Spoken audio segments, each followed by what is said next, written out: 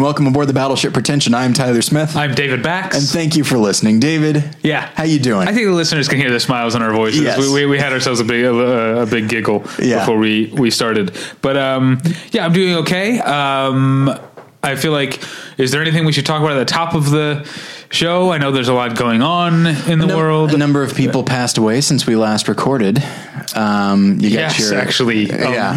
lot. We took 1 week off of recording, and we lost William Goldman, Ricky Jay, Nicholas Rogue, and Bernardo Bertolucci. Yeah. That was, it's weird. It was just like one right after another. And the one that probably means the most to me, not just because he was on screen, but like Ricky Jay is just such a unique personality. I mean, they all are, don't get me wrong, but and so it's just a sad thing. I know he was older, and so it's not. And also, do you remember, I can't remember why you didn't, because you were there. Maybe you left early. I went up to Ricky Jay and introduced myself to him at El Compadre after one of our live shows we used to do at the old Meltdown Comics space. Were you not there? No, I was there, but I just decided I didn't want to bother him. In a strange reversal for us. Yeah. Because it's usually me that would go up to people. I forgot I have a story to tell since the last time. You do? Yeah, speaking of introducing yourselves to celebrity or saying something to celebrities. Okay.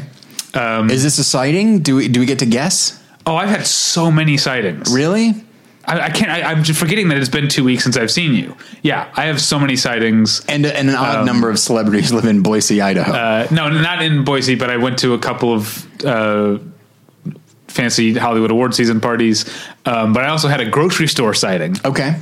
All right, we're gonna do the guessing game. I would like to bring the guest in as well. I don't want to do this all by myself. Okay, but this one is also someone I think you were probably a bigger fan of than our guest. So I don't know, but this is one. Okay, I'll give you a hint right off the bat. This is a big deal for me to see this person. Okay, that's the hint. That's the first hint. Yeah. Okay. Is it Billy Corgan? Let's not do that. Okay. All right. Male or female? Male. Actor, musician? Actor. Actor, mostly. Also a writer, but actor mostly. Also a writer, okay. Older or younger? Older than us, and weirdly, I don't want to sound mean, looked older in person than I'm used to seeing him look. Occasional. Because it's someone that I've known who he is since I was like a teenager, so it sort of didn't occur to me like, oh, I guess this person's 25 years older than they were. I still think of this person as... Okay. All right. Let's see. Movie star? Has been in movies, but is definitely known for TV. Okay. All right. Let's see. Sorry, the problem with like the guessing games is that I think like I don't think aloud. I think to myself. Yeah, you got to think like Who Wants to Be a Millionaire style. Okay, so my name's Tyler. Let's see. Okay, so mostly TV. Yeah. TV in the 90s. The thing that he is best known for is from the early 90s. Early 90s. Yeah, but also has been on TV more recently. Okay. Was he on a drama? No. It was a comedy. Very much. In the early 90s. In the early 90s. Okay. Was the show Cheers? No. Was it Frasier? No. You're barking up the wrong tree. Okay. Different kind of comedy. Yes. All right. Was not situation comedy, but... Was it animated? No. Okay. So it's just like a one camera type situation? This show did both one camera setups, and increasingly as it went on, more and more multicam. Wow. I do not. So again, you're thinking sitcoms. What's another kind of TV comedy? Is it MASH? That's a sitcom. Yeah, I know. What's another format of comedy? Stand-up comedy? Okay. Another format. I actually can't think of what you're going for. Sketch comedy. Oh, sketch comedy. This is a guy from a sketch comedy show from the early 90s. Okay. You know what's weird? Just a slight side note. I know. Just a slight side note.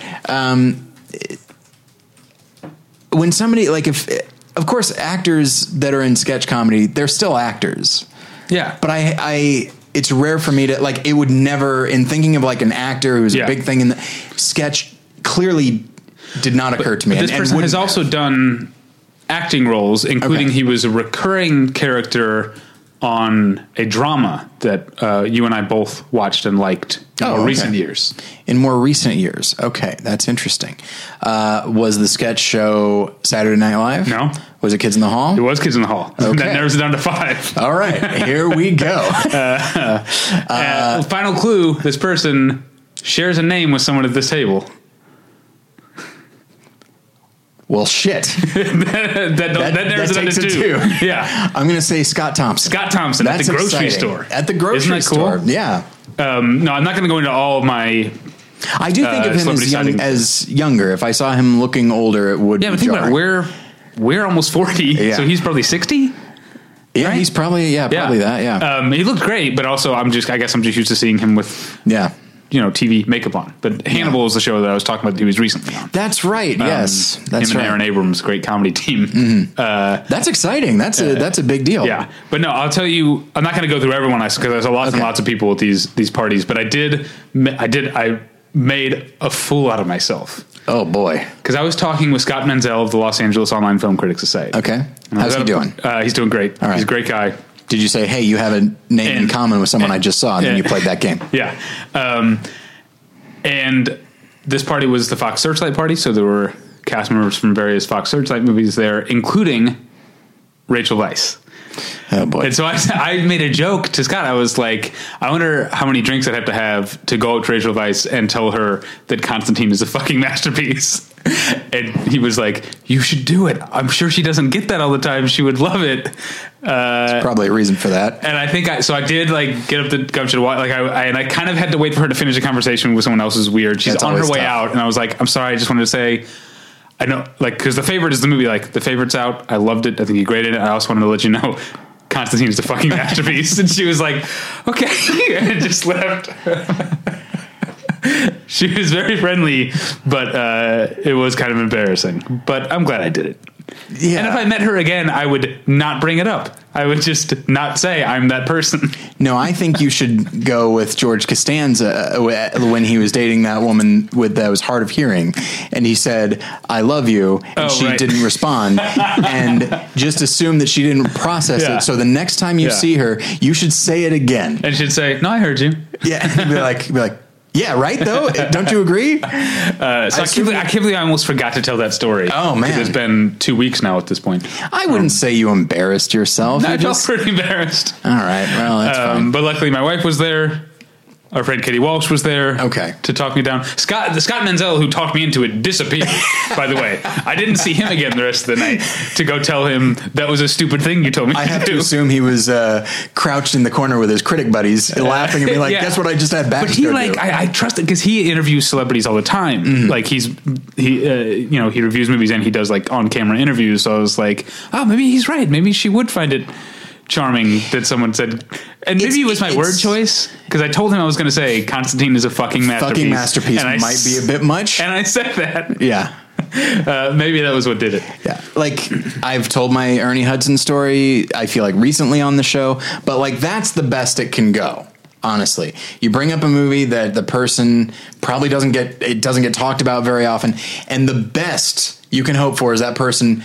It's their secret love. It's the one that they really put themselves into. Everything else, who gives a shit? The Favorite, whatever.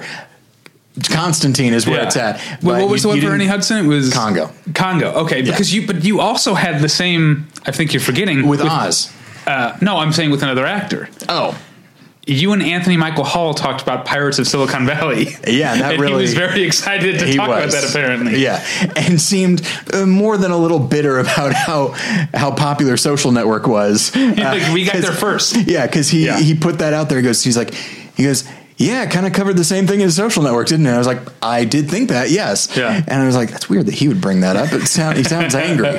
But yeah. So. Anyway, let's pay some bills, huh? All right, absolutely. So this episode is brought to you by Mubi, a curated online cinema that brings its members a hand-picked selection of the best independent, international, and classic films. Every day, Mubi's curators introduce a new title, and you have 30 days to watch it. That means that there's always 30 wonderful films to enjoy, all for only $8.99 a month. Plus, when you use their mobile apps, you can download films to watch offline. So Mubi is currently has a series about Anthony Harvey, and they recently posted his 1968, I would say, masterpiece, The Lion in Winter. Oh, yeah. Now, speaking of stories that I've told on the show before, but it never hurts to bring it up again, because I think people, like, you're part of multiple critics groups and that sort of thing, and so we each bring something to the table. Okay. Mm-hmm. I'm not part of any critics groups because obviously they're biased against people of my type.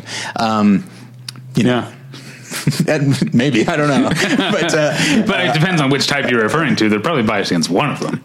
That's probably true. Yeah.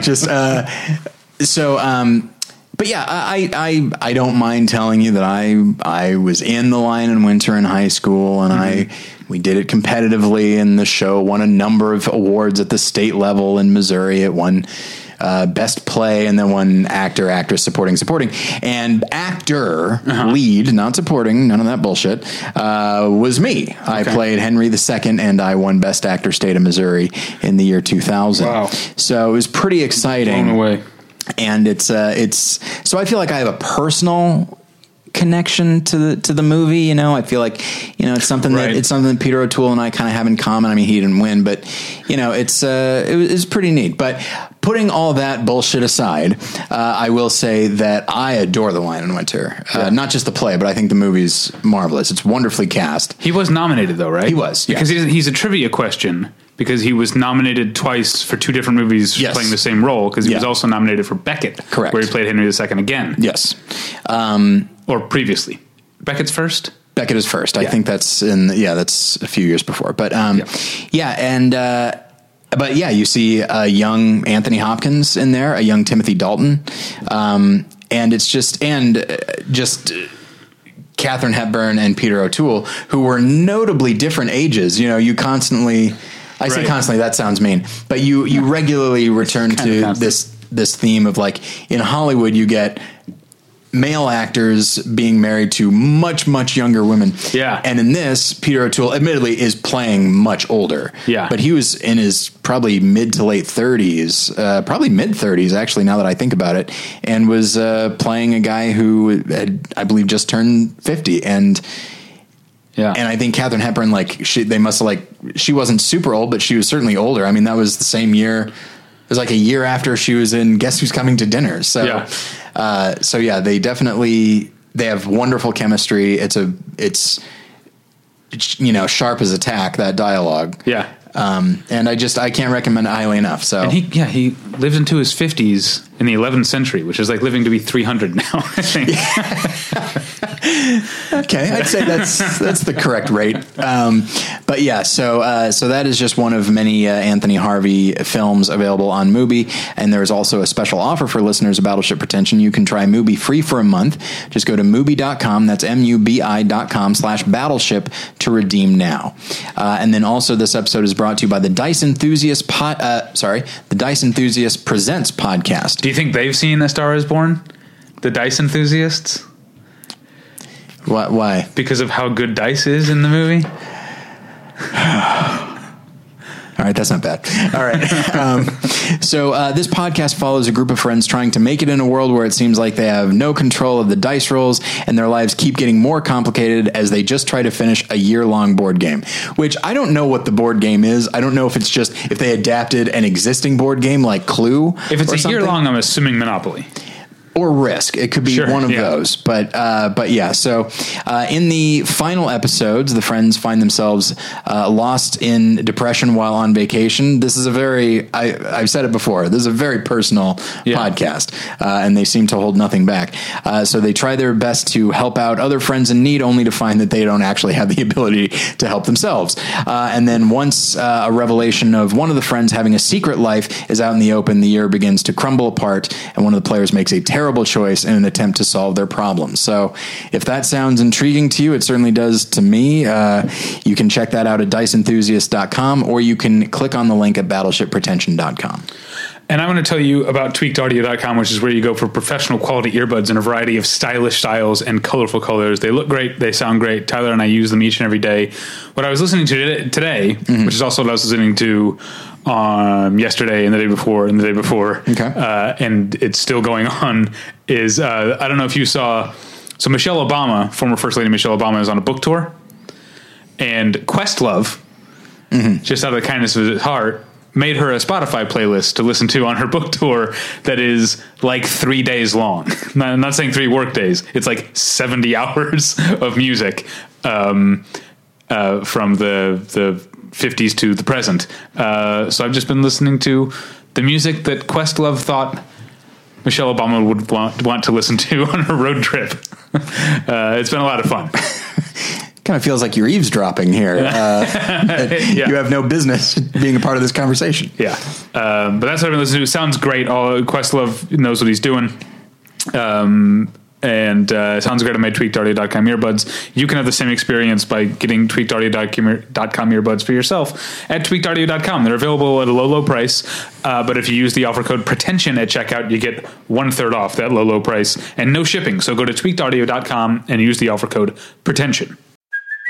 Hey, it's Kaylee Cuoco for Priceline. Ready to go to your happy place for a happy price? Well, why didn't you say so? Just download the Priceline app right now and save up to 60% on hotels. So whether it's Cousin Kevin's Kazoo Concert in Kansas City, go Kevin, or Becky's Bachelorette Bash in Bermuda, you never have to miss a trip ever again. So download the Priceline app today. Your savings are waiting. Go to your happy place for a happy price. Go to your happy price, Priceline. Okay, we went way too long there because I'd forgotten about my celebrity stories. Right. I have more sightings to tell you about later, but I'm not going to get into it now. We'll space those out over the next several weeks. Yeah, I'm just going to keep. This is LA, baby. I'm going to keep racking up celebrity sightings left and right. Every time I step out of the house, there's Steve Guttenberg. Yeah, there's Michael Winslow, Richard Mole.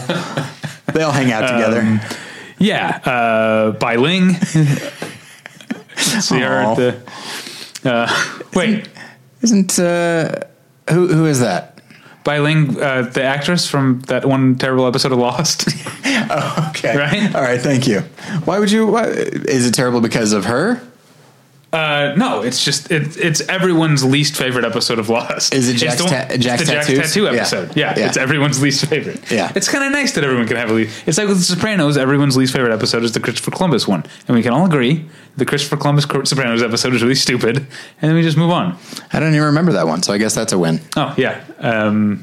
Anyway, the Native Americans are protesting the Christopher Columbus statue because he's Italian. The Italians are rallying around it. Yes. It's directed by the guy who played Christopher, not Christopher Columbus. The guy who played. I'm trying to blank on his name. I'm Michael Imperioli. Michael Imperioli. Yeah. At the end, they all go to the Foxwoods Casino. Anyway, it's the worst episode. Okay, so what are we saying? Okay, we have stuff to get to. We're finally going to recap the AFI Fest. Let's get into it. Our guest is Battleship Pretension Editor-at-Large, Scott Nye. Was it like a half an hour of frickin' not bringing Scott in the episode? Just under 18 minutes. Least favorite Lost episode, Scott. What do you got? The Jack's Tattoo episode. Oh, okay. All right. That's the beautiful thing about shows that have... Although, to be fair, the people I was watching the first 2 seasons with went ahead and watched 5 episodes without me. So maybe in those 5 episodes, there's an episode I would dislike more. There's always the What Kate Did episode, that's the alternate title. The initial one was Yawn, because I always liked Kate more than most people, so I don't think I had beef with that episode. It's funny, I was never a big Kate fan, but now, like, post-Lost, I'm like... Sure. I'm in Evangeline Lilly's corner. Oh, yeah, you always root for people from shows you like. Yeah. It's like whoever the girl who played Elliot on Scrubs. I feel bad that she doesn't have a career. It's like, I don't really care. Wait, Sarah Chalk? Yeah. But she's on the Connors. What? She's on the Connors. Really? Formerly Roseanne. Really? Yeah. She played Becky. Now I feel even worse for her than when I thought she wasn't doing anything. Okay, so Lacey Goranson played Becky.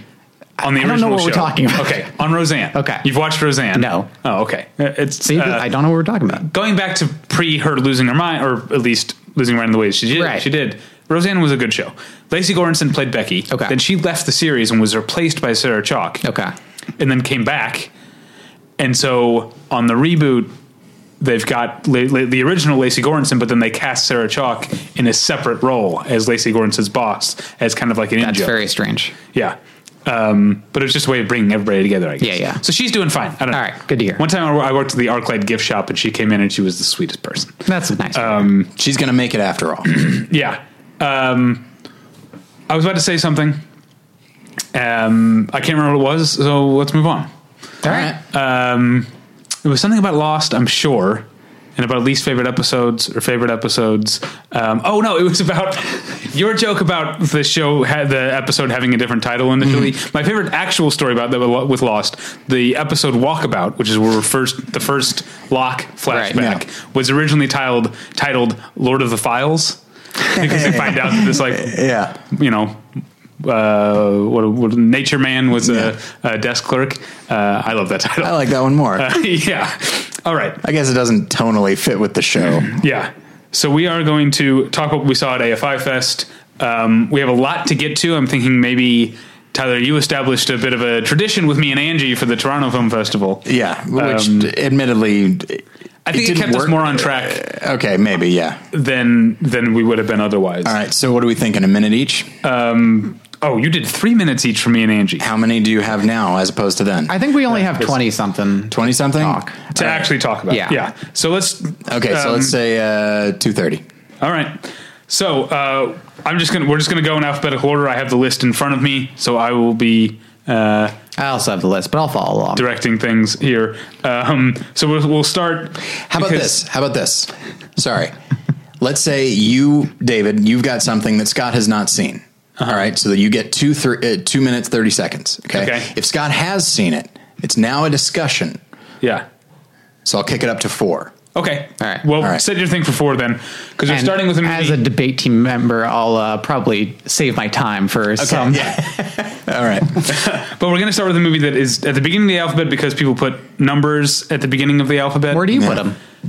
Normally, so the first number here is 3, so I put it under T because 3 starts with a T. But the typeface is the number 3. The title of the film does not start with a T. Yes, it does, because it's 3 faces, and that's spelled THREE space FACE. Is it spelled out? No, it's not. It's a numerical. So I'm kowtowing to what everyone else in the sane world does and putting it at the beginning, as opposed to if I own the Blu-ray, it would go in the T's. All right. 3 Faces, the new film from Jafar. I've always said Panahi. Apparently it's Panahi. Damn it. Because they say it 20 million times in the episode. In the movie. But I actually did talk about this movie already when we did the Toronto wrap up. I want to get Scott's thoughts. Yeah, I was very, very keen on this one. I haven't seen This Is Not a Film, and I feel bad, but otherwise I've been a little soft, I think, on his post-ban filmmaking, which has been just as much compromised by circumstance as inspired by it. I think this is the one where he figured out how to incorporate kind of the consumer grade technology and the DIY aesthetic into something a little bit more polished and a little bit more expressive than just kind of its limitations. A lot of it's still shot because it's about he and this actress who's an Iranian actress named Benhaz Jafari, or maybe it's Jafari. They say it in the movie. Okay, I'm really bad. When it's a foreign language movie, I never pay attention to how things are pronounced. I'm just like, I get the intonation and the expressive with which I'm supposed to read the subtitle, and that's the end. You guys are just lucky I'm here, all right? And not excited to go see Bumblebee or something. Okay, go ahead. It doesn't look bad. What was I saying? Right, so it's like E.T. if he was big and metal and you wouldn't want to hug him. Well, I don't want to hug E.T. That's true. He does look kind of slimy. Okay, sorry. Anyway, so it's about these two who journey to a distant Iranian village after receiving a video of a girl apparently committing suicide. But this is an Iranian art film, so does she commit suicide? Are any of us really alive? And also you can tell it's an Iranian art film because half of it takes place in a car, which I was just going to say. Oh, you may. So yeah, most of the film is them driving to the village or driving around the village, and like with his last film, Taxi, he still uses a lot of kind of dash cam aesthetic, but it really works much better in this film. I think like some of the shots look like they're from a Steadicam perspective almost, of them like following people through the streets, and you only realize later that's from a car's perspective. So I think the way he kind of melded that kind of hidden camera aesthetic is really much more effective here. He does seem to be getting bolder too in terms of his filmmaking. Now that he realized apparently Iran is just not going to punish him for making films. I know he's still under some limitation. They discuss that in the movie about how he still has to get home every night, more or less, and still under some house arrest. But I do enjoy that he's continually thumbing his nose at authority, which is kind of what the film is about. The girl who maybe commits suicide does so because she wants to be an actress, but the people in her village won't let her. And so it's another way for him to express these kind of senseless rules that society's put down on people. I think having it go from start in the city and go to the countryside is really, I mean, people say this about America too, but there are two Irans in a lot of ways. Right. Because Iran was a secular nation up until 1979. There was or at least a more secular nation. There was a revolution. I think the three faces of the movie is referring to, as far as my interpretation, is Jafar is not one of them. It's the young actress who maybe dies. There's Mrs. Jafari, and then there's the older actors that we never actually see except for in silhouette, right? Yeah. That's who I thought of as the three faces, who are three women who have the same profession or the same vocation or whatever, but have a very different idea of what Iran is because they are raised, the older woman was presumably raised before the revolution. Mrs. Jafari is how they keep saying her name, mid-revolution, and then this young girl has never known the pre-revolution Iran. And so I think starting in the city and then going out to the country, you see how you see the push and pull, and it's especially well illustrated by the fact that they literally speak a different language in the country, which I don't know if you noticed. I did not. All right, we should move on. All right. Next up is a movie for Scott. It's called, the American title is All Good. But having recently come back from Germany, call it Alles ist gut. It is a German film, so David's not just speaking German for no freaking reason. Yeah, I don't just call all movies by their German titles now. I wish I knew the German word for face. I would say Drei Faces, but I can't think what it is. All right. Anyway, so this is, I don't really have too much to say about it. It's a German film about a woman who goes to a kind of a high school reunion, hits it off with this guy. They kind of go home together, but he is more keen to take things to a different place and ends up raping her. And the film is largely about her trying to put this behind her and not have it define the way she's perceived or the way she perceives herself, which is a great premise for a movie. I think it kind of pushes it unnecessarily in some ways by having her continually run into this guy who she's never really seen before this night, through her job and stuff. She just randomly starts encountering him tons, but I think there are probably better ways you could express the same storyline. Though I will say it does end with the rare abrupt ending that actually caught me off guard. I feel like the abrupt ending is such an art house thing these days. How would you define abrupt ending? Just like, you're in the middle of a scene and it's like reaching an emotional climax and then bam, cut to black. Smash ticket. Yeah. This one genuinely caught me off guard, and I think it was a really smart decision. So yeah, it's a pretty solid movie. Your next movie is called Ash is Purest White. Yeah, this is the latest film from Chinese director Zhao Zhangke, whose work I'm not terribly familiar with. I saw his last two films, A Touch of Sin and Mountains May Depart, and like them all right, but this I think is really extraordinary. It starts out as like a full-on gangster movie. This guy who's trying to like rise up the ranks in this, he runs some kind of gambling operation that's very like low stakes and not one, it's not like The Godfather or Goodfellas or something. He's not like running a city. He's running like a very small corner of some Chinese city. I can't remember which. But he and his girlfriend are kind of trying to rule it as though they're like these bigger than life gangsters. And that all comes to a head in this really exciting and incredibly violent street confrontation, where she pulls out a gun and eventually kind of gains the upper hand over this gang that's trying to kill him.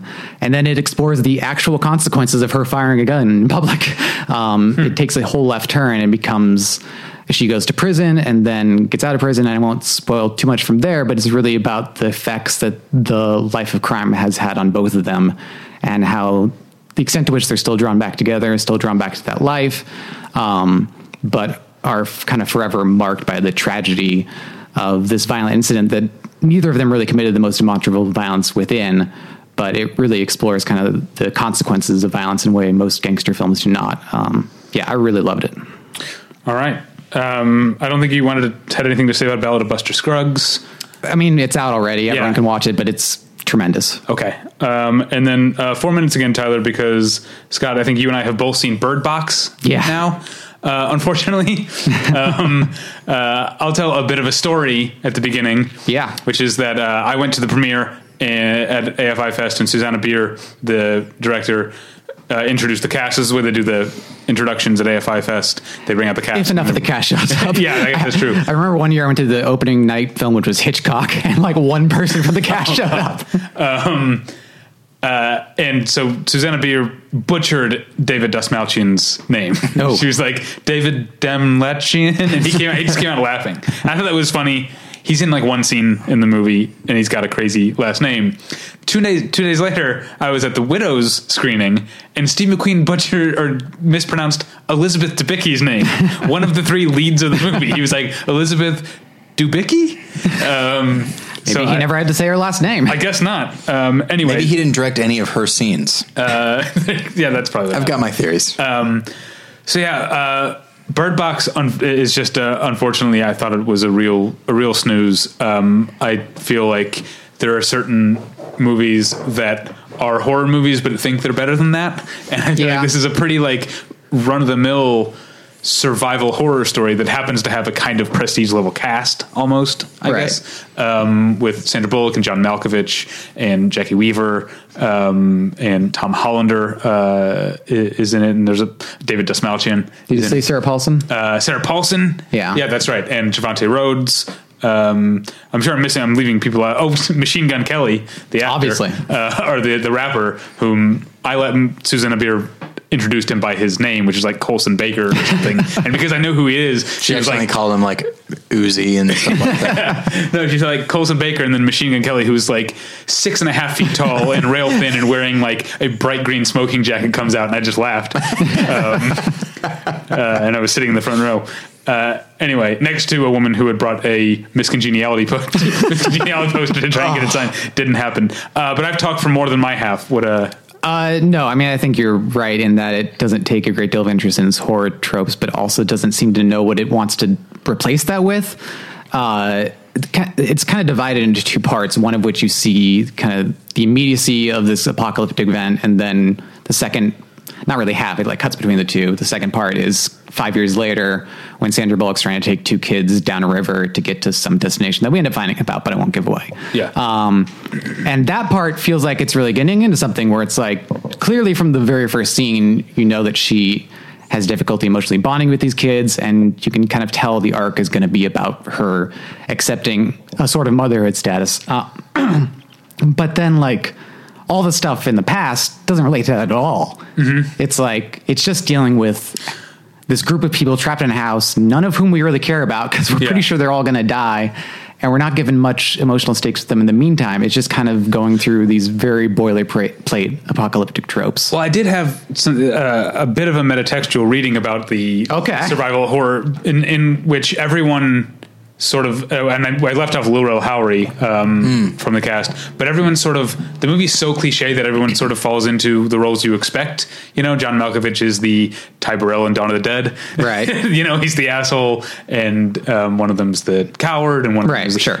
And I did kind of equate that to maybe Sandra Bullock's character being pregnant and being felt like she's being relegated to a role that she doesn't necessarily want. She might want to have kids, but she doesn't want to be the mother. And so when people keep telling her like, no, I'll do this, you know, you need to sit down or whatever, you're pregnant or whatever. I don't know if that was intentional, but I think it was just a lot. Too many people though, for how little we were in there. It felt like a recap of a first season of a show we weren't watching. I did notice there are a lot of people.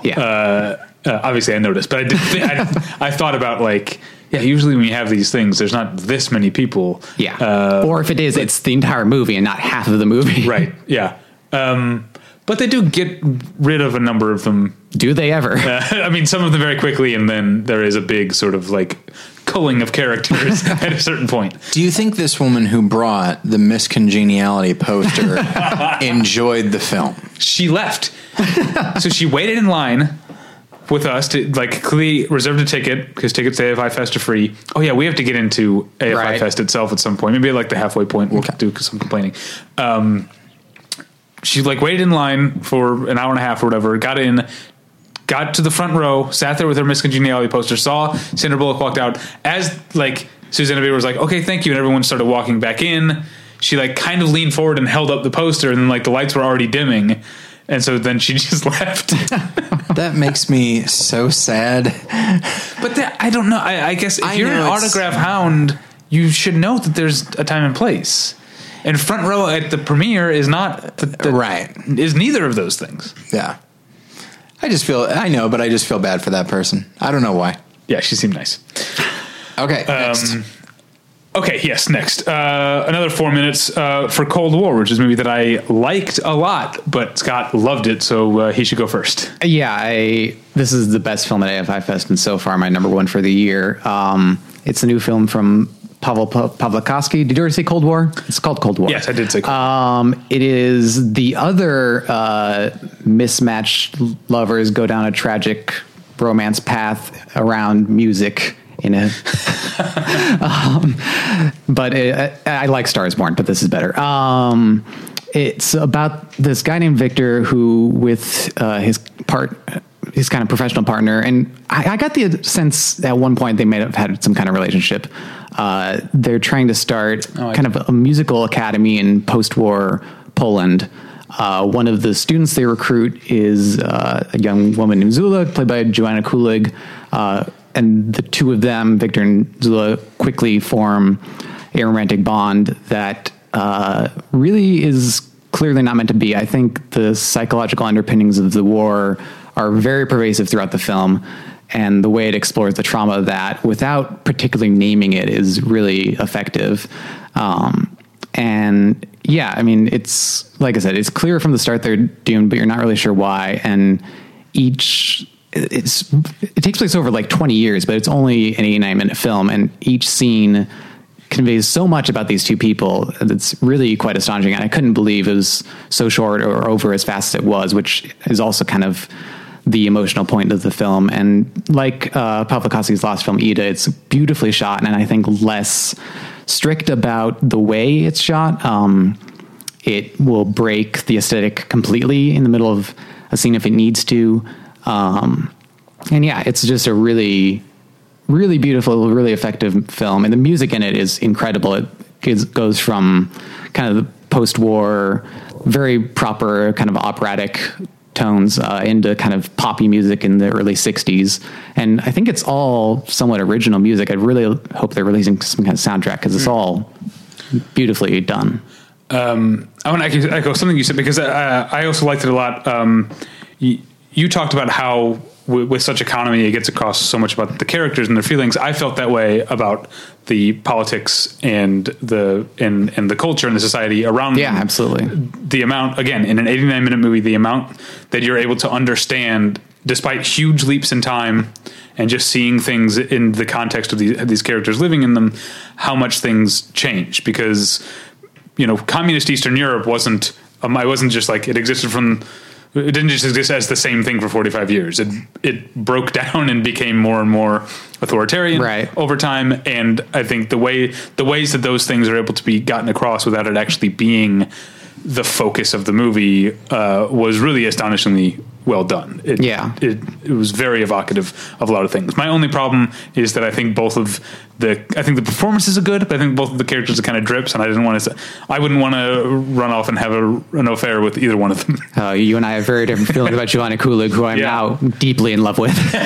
I mean, but I also think that's germane to the film. I think the fact that neither of them are really capable of totally loving somebody else and totally giving their lives over to something else is the point. And, to a certain extent, they're only happy when they're apart and wanting each other. And when they're together, they can't really make it work. But, I don't know. Like I said, I think there's so much trauma inflicted on the characters that I don't think any strictly romantic reading of the film is going to quite suffice. All right. It's going to be your turn for a while here. Dead Horse Nebula. Yeah. So this film is a very strange avant-garde film. It won Best Emerging Director at the Locarno Film Festival, and that festival has kind of become, amongst a certain crowd of which I'm loosely a part, a festival to celebrate. I think their taste is really strong. This is what's the director's name? Tariq Aktas. Octus. So the crowd you're talking about are the kind of people who would not call this movie Dead Horse Nebula. They would say the Octus. I'm glad you brought this up, and we can probably pause my time to discuss this briefly, because I remember you mentioned this on a different episode. Okay. I'll just say in defense, I tend not to do that because you weren't doing it. Yeah, but I know. You also weren't on my side in trying to not to laugh at it. No, I guess I've gotten used to it because I do find it annoying, but at the same time, I understand that, it's sometimes difficult to keep track of everything that's playing at a festival, and sometimes you are going for the director of a movie. Yeah, and absolutely. This is not a judgment on the people who do that at all. I just think it's funny. It is funny, but you brought up Hong Sang-soo in particular, and that guy releases like 2 movies a year, and you cannot always remember which location it's referring to, or which character, or some combination thereof, and you're just like, I'm here for the Hong. Yeah, it's an easy shorthand. There you go. All right, I'm glad we addressed it. You can resume your time back in. So there's kind of a few different types of avant-garde movies that I've seen recently. This is the type where its characters engaged in a very mundane activity and then it has a complete batshit crazy ending. For about the first third of the movie, they're trying to take a dead horse out of a ditch in the countryside. The second half is at a construction site. And it's mostly about people going through the mundane tasks of each of those activities. And then it ends in kind of an ecstatic, strange, weird moment that kind of, for a 70-minute movie or so, I'd say made it worth it. So that's Dead Horse Nebula. The other dead animal movie I saw, of frankly many, these were just the 2 that happened to put it in their title, is Dead Pigs, which is a Chinese film by Kathy Yan, probably most notable for general film interest in that she's going to direct the Birds of Prey movie, which is a very strange choice given that this is a satire of Chinese culture. I don't know how that ended up equating to a comic book movie, but fair enough. But for one, I'm so glad that for once a woman makes the indie or art house or foreign splash and then gets called over to make the completely characterless. It's like, we liked what you did. Come wash all of that off of yourself and make this boilerplate movie. Mean, if it helps, I don't think this is a very dense or terribly interesting movie. Okay. Part of it is that I'm not big on satire to begin with, and even less so when it's just over 2 hours long. The premise starts to wear a little thin. I think there's probably too many characters. It's trying to cover too much of modern Shanghai and encapsulating that all into kind of a humorous bent. But it kind of loosely revolves around this company trying to buy up property in kind of the outskirts of Shanghai and kind of dealing with modernization and all that kind of stuff. And it's about a woman just holding out on that offer, and about the business tycoon who's trying to take it over, and pig farmer whose pigs keep dying along with thousands. This was a very dead animal friendly AFI Fest. So it has some strong points. It has some very good performances and some jokes really land. And maybe if I was more familiar with modern China, it would have gotten across more. But again, for a 2-hour satire, there's very few that have worked with me. Before we move on, I should mention to the listeners, in case they're worried, the birds in Bird Box, they make it. They sure do. The birds do make it. They're in a box, but aren't we all, David? I'm going to add to your time. Next, David should introduce each title. He seems to. Oh, you know what you're doing. Next is Diamantino, which I'm guessing is a biopic of the guy who played Mo in the Three Stooges movie. You are correct. What? Chris Diamantopoulos? What a strange thing to know. Well, he's also known as the 3 commas asshole on Silicon Valley. That's right. And he's known to Hannibal fans as the social worker who was sewed up inside a horse alive. Oh, yeah. That's right. That was a good episode. I did not care for the comedic duo of the crime scene investigator guys in Hannibal, by the way. Scott Thompson, Aaron Abrams? Yeah, not a fan. Oh. thought it was a real drag on every episode they were in. No, I loved them, and not just because you know all about being a drag on episodes. I liked them mostly because Aaron Abrams used to retweet my Hannibal tweets. Hey, fair enough. That's why I like them. You really should lead with those, with those little tidbits, because it would explain a lot more.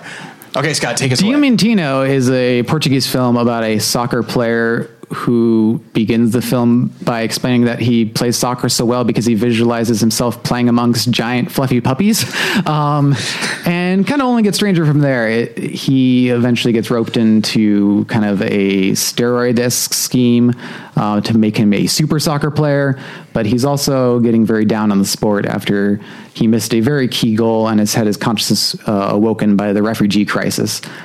This is a very ambitious film for 80-some minutes, and it doesn't totally get there, but him playing soccer amongst the fluffy puppies is a joy to watch.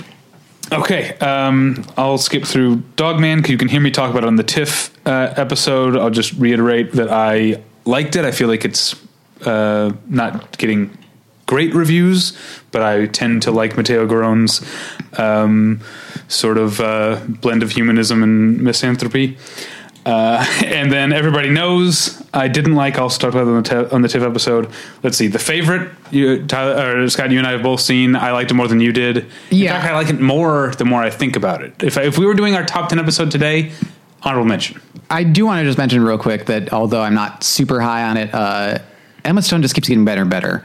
And for an actress who I've always liked, but who I thought had a very specific range, she just keeps surprising me. Okay. Olivia Colman fans also won't be disappointed, or fans of It Boy Joe Alwyn. I wondered if you could bring that up. He's on it in another film somewhere on this list. Oh, I'm sure we'll have another chance. Okay, so then what is Genesis? Genesis is a film by the French-Canadian part of Canada, director Philippe Lesage. It's about a brother and sister who are in slightly different phases of their school careers. She's at the beginning of college. He's at the end of high school, or the French-Canadian equivalent. I couldn't quite get a handle on their educational system throughout the film. But it's mostly hockey, right? Sure. It's a hockey-based curriculum. Sure. He is kind of going through a certain sexual awakening of discovering his, coming out to himself, at least in some capacity, as a gay man. And unlike most, I think, films, not only about people coming out, but just about young artistic types in general, he's not like the shyest kid in class. He's actually incredibly popular and incredibly outgoing. And so the more he comes to terms with who he is, the more kind of balance that strikes against kind of his reputation. You know, he has more at stake, I guess, socially to lose if he were to come out. And so the struggle there, I think, feels more externalized than it tends to in these sorts of films, which is a very interesting tack. And I didn't write down the actor's name, but the guy who plays him is really incredibly charming and very good. His sister's storyline is, I think, a little less effective. It tries to take on, I think, a little too much. And Lesage doesn't seem to have as keen an insight into young women's experience beyond kind of the stuff you read about online about sexual harassment and that kind of stuff. But her interior life seems a little shallower than the male characters. But probably the most interesting thing about this film is that the last 20 minutes have nothing to do with anything we've seen before. It takes a complete departure to a whole other storyline that reflects the film's themes in some way and builds on them in a way that the main storyline couldn't. So it was a really ambitious choice. I don't know if it totally pays off, but I was kind of delighted that it just took it to begin with. And it's a really compelling story in and of itself. So. What was the name of that one again? Genesis. Okay. All right. So Green Book is already out nationwide. I didn't care for it. Scott, you liked it a little more than I did. Yeah, I think just because I view it more straightforwardly as a comedy, and you were a little bit more bothered by the dramatic failings, which are quite notable, I'll say. But because I was approaching it mainly as a comedy, it made me laugh a lot, and that goes a long way. And then Her Smell, you haven't seen. No. It is, if it were coming out in 2018, it would be a top 5 for me. It is my favorite film that I saw at TIFF, with Three Faces a close second.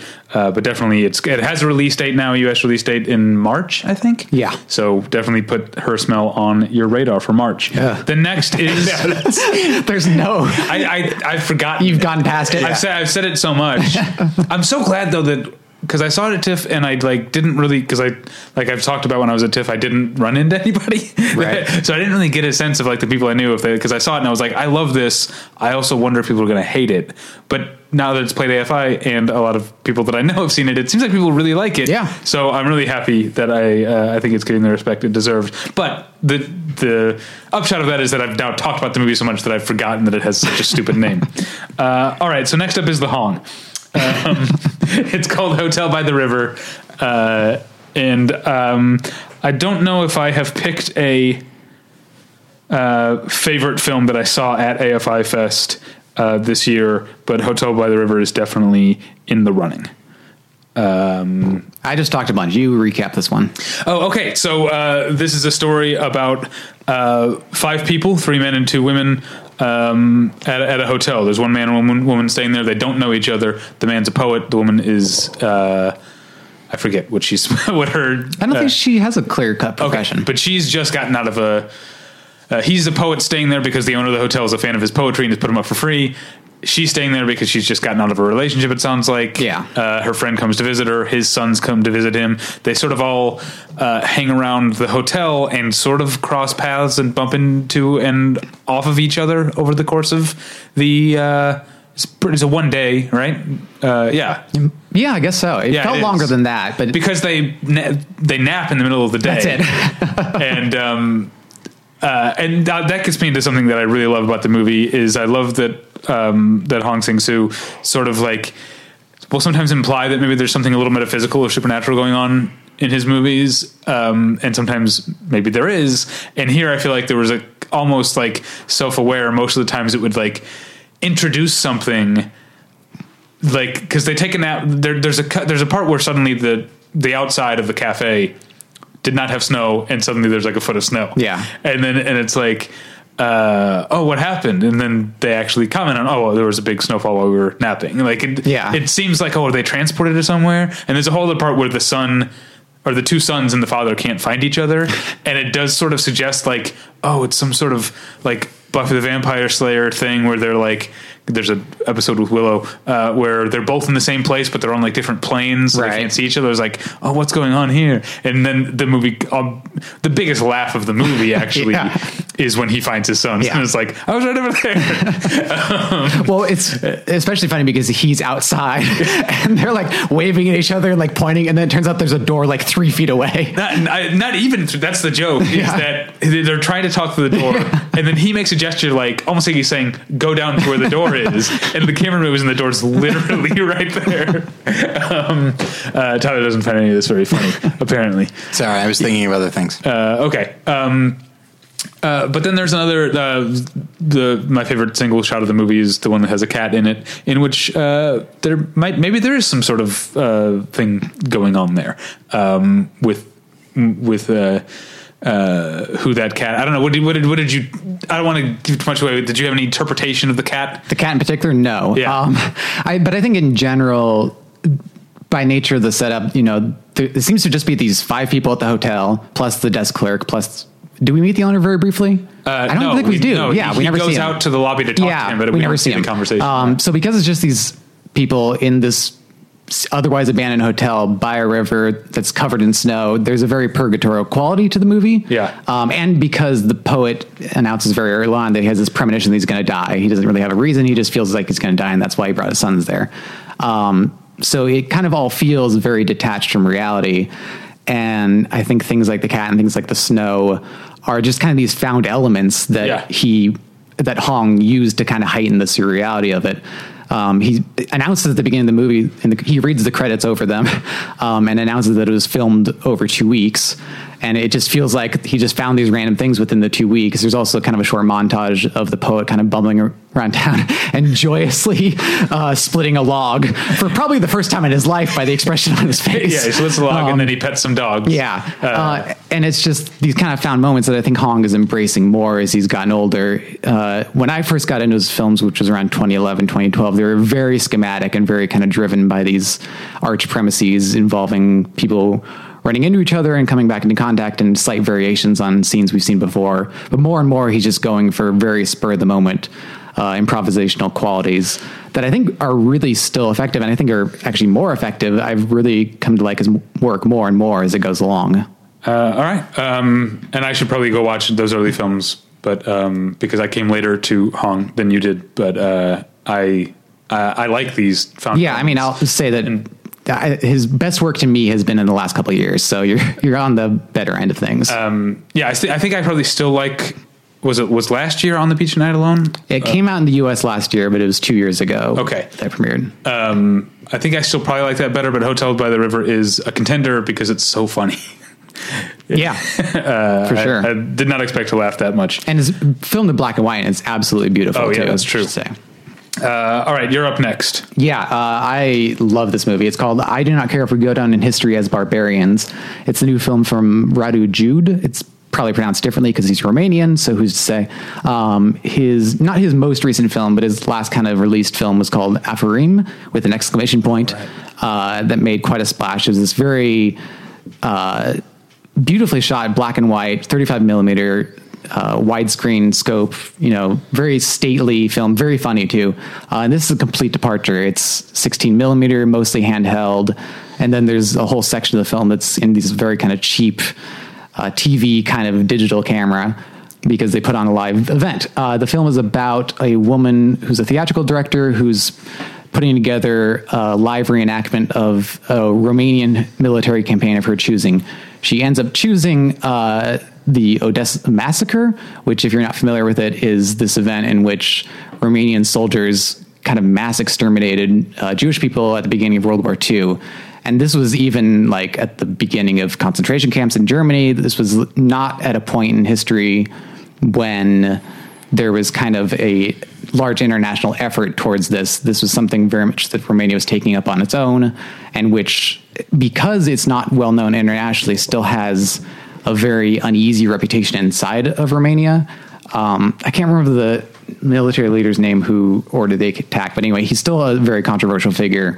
There's a scene in which the woman's at a hotel and she points out that they're just airing in the middle of a movie, the middle of a day, a very positive movie about the character in which he's portrayed as like a military hero for the people and all that kind of stuff. So this event is by no means settled history in Romanian culture. At least that's the impression I got from the movie and the Q&A that followed.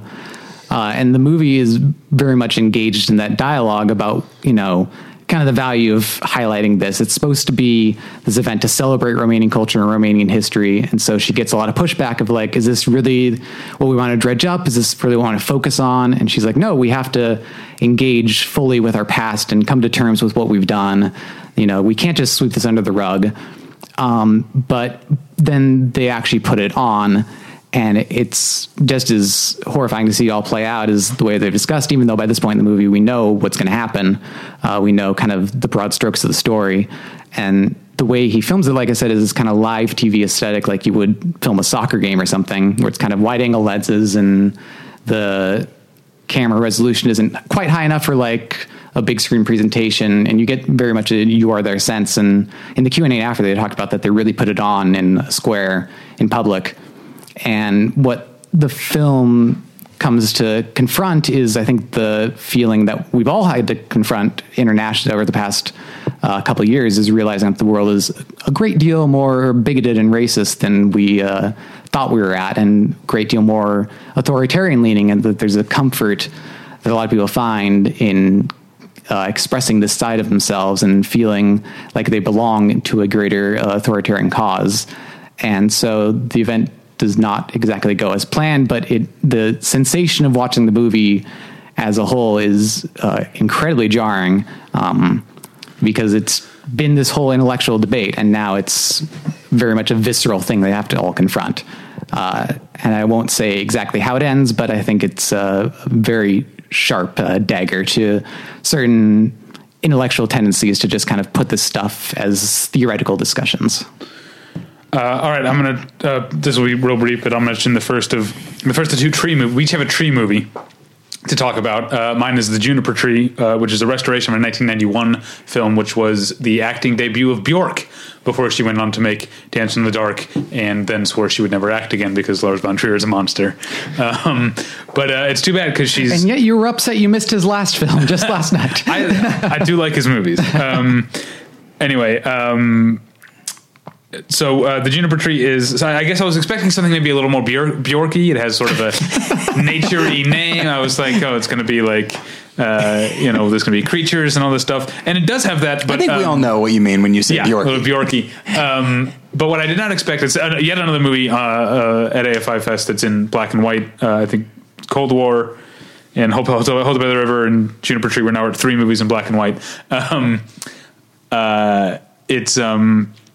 It's a lot nastier and witchier than I expected. It's got some real witchcraft elements, which include some upsetting things like, cutting off the fingers from a corpse and sewing them inside the corpse's mouth and stuff like that to in order to do spells. It's pretty cool, and Bjork is great. Moving on, Scott? Yeah, my next film is Lemonade. It's the other Romanian film. The Romanian, Canadian, American kind of.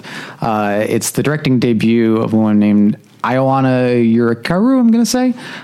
She had previously directed one of the segments of Christian Manju's, what do you call it?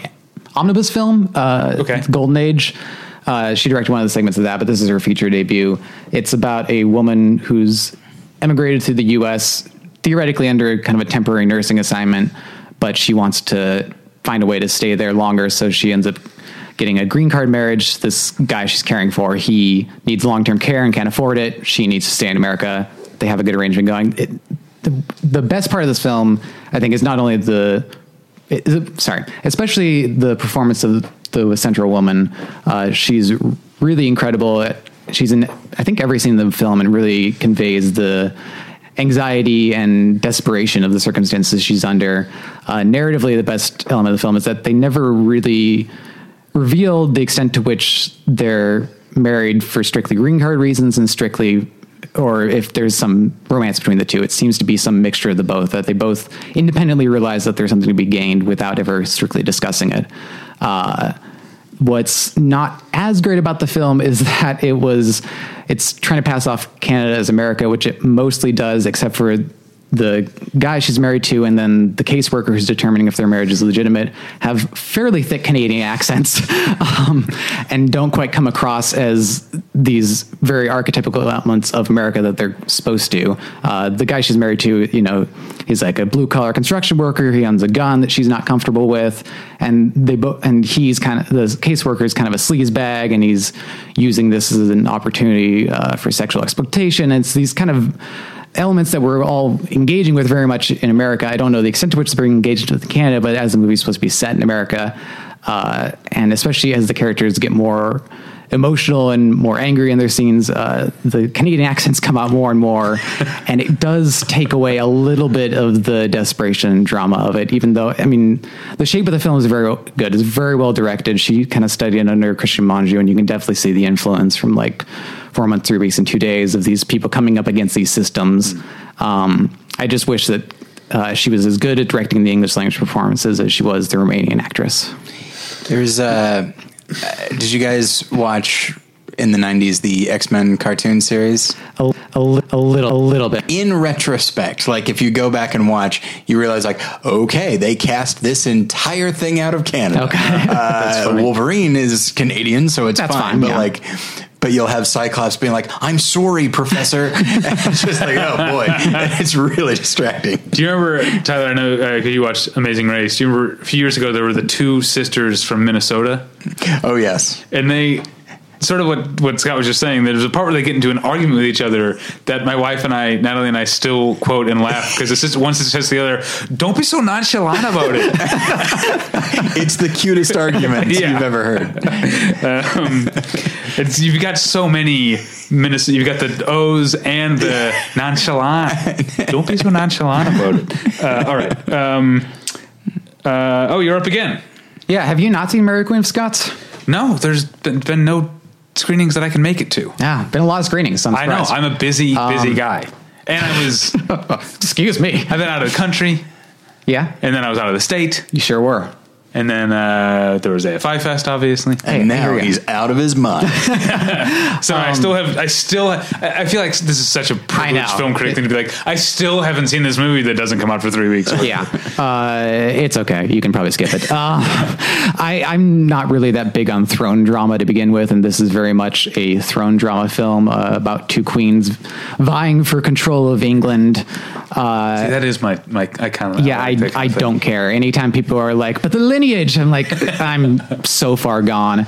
And this is helped by the fact that it stars Saoirse Ronan and Margot Robbie as the two queens, and they're both very good. I really admire the extent to which Margot Robbie is comfortable with just doing away with her beauty very early on as her character becomes sicker and sicker throughout the film. She becomes more and more physically repulsive.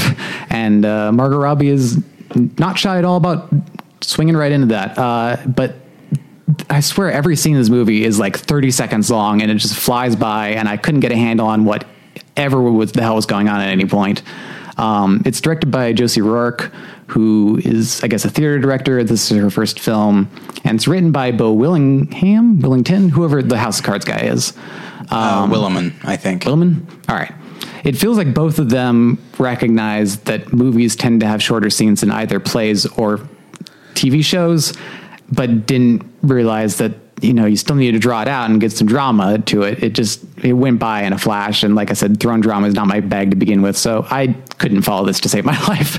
That's funny, because I'm the one like watching The Favorite, which is not at all about the reign of Queen Anne. And I'm thinking about like, okay, so that war with France. Okay, so because I'm trying to like put together in my mind like the politics of it, the politics and who like Sarah's husband and Rachel Weisz's husband is. Anyway, that's what I'm thinking about. So while I was in Chicago, I went to this movie theater 3 times, the Century Landmark at Clark and Diversey, and you just see the same trailers over and over again. And they showed Mary Queen of Scots and then immediately followed it with The Favorite, and I was just like, boy, Mary Queen of Scots is not going to win this. Like, just when you watch them like one right after another, it's like, I love Saoirse Ronan, and Margot Robbie looks like she's doing good work, and it looks like thematically it's exploring some interesting stuff about like these two women are not actually at war with each other, but the insecure men that are advising them like push them towards one another. It's like, that's an interesting idea, and it's like, oh, that's looking pretty good. Then The Favorite comes along and it's just got that edge to it, and it has some personality. It feels so much more original, and it's just like, oh boy, if I had to make a choice, it's no choice at all. Let's do one more and then we'll take a break and talk about the festival itself. Because this is one that you and I very slightly disagree on. I just have a sticking point, but why don't you start since you liked it? Sure. This is called Maya. It's a new film by Mia Hansen-Love. It's about a journalist who's just come back from being some kind of prisoner in Syria. And again, you're not thinking about the global politics when you're watching the movie. I mean, it's not the central focus of the movie either, to be fair in this case. So he's just returned safely. The government's negotiated him out, but one of his colleagues is still left overseas. It's him and another guy were able to get out, though. And so he keeps insisting that he's not really affected by this. That he just wants to get back to work, but he's willing to take a slight sabbatical to go to India, where his family has some property. He has some family still there, and his godfather lives there. So he'll go visit them, go check in on this family property, and just kind of get away from it all for a little bit. And it's very much about, actually related to All Good, about somebody trying to put a tragedy behind them and the ways people do that. And in this case, the way he feels he's successful in doing it, and the extent to which he's not really concerned with the damage he might be doing along the way. Obviously, so you're talking about all the stuff I liked about it right now. Right. But the title itself refers to his godfather's daughter, who's probably 16, 17. She is a student. She was just returning from a stint in London where she wants to return. She's kind of sick of India, wants to go back to cosmopolitan life. And so she kind of bonds with the main character, whose name I didn't write down and I can't remember now for the life of me. That's my throne drama. Is I don't know the names of the characters. By the time I walk out of the theater, I've forgotten the names of the characters. But yeah, so he's 30 something, she's 16, 17. And if you think a French movie is not going to get them together, you need to watch more French movies. But so this film is taking on two elements that are always hashtag problematic of white guy goes abroad to an exotic culture and gets rejuvenated, and white guy engages in a relationship with a much younger woman and gets rejuvenated. But I think Mia Hansen-Løve is tuned to the fact that he's using both of these elements for his own betterment, and that is troublesome. And I think the discomfort we're meant to feel is very intentional, and I think she engages with it smartly and just letting it play out and letting us consider that without damning him for it, and maybe considering that, you know, he is a victim of great trauma and he's not really hurting too many people, or not really hurting anybody throughout the course of this, but he is leaving some trauma of his own in his wake, and it puts us in an uncertain moral territory, which I'm always refreshed by. But it's not just that he's not, I mean, you say he's not hurting anyone, but he, by being this white European who has familial roots in India, he's part of a legacy of colonization, and like there's damage that he's done before he even shows up. And that's what I liked about, I really liked the sort of cheeky way that Mia Hansen-Løve introduces him in the most sympathetic way possible. He's just been through this horrible ordeal, and then it sort of over the course of the movie, it increasingly dawned on me that he was not necessarily the best guy or not the most thoughtful guy, and I feel like the movie is I don't want to say critiquing, because I think it's actually very sly in the way that it doesn't judge him but doesn't glorify him either. Yeah, and that's sort of what I was trying to get at. Yeah, and so over the course of the movie, you see like that what he represents. You've got the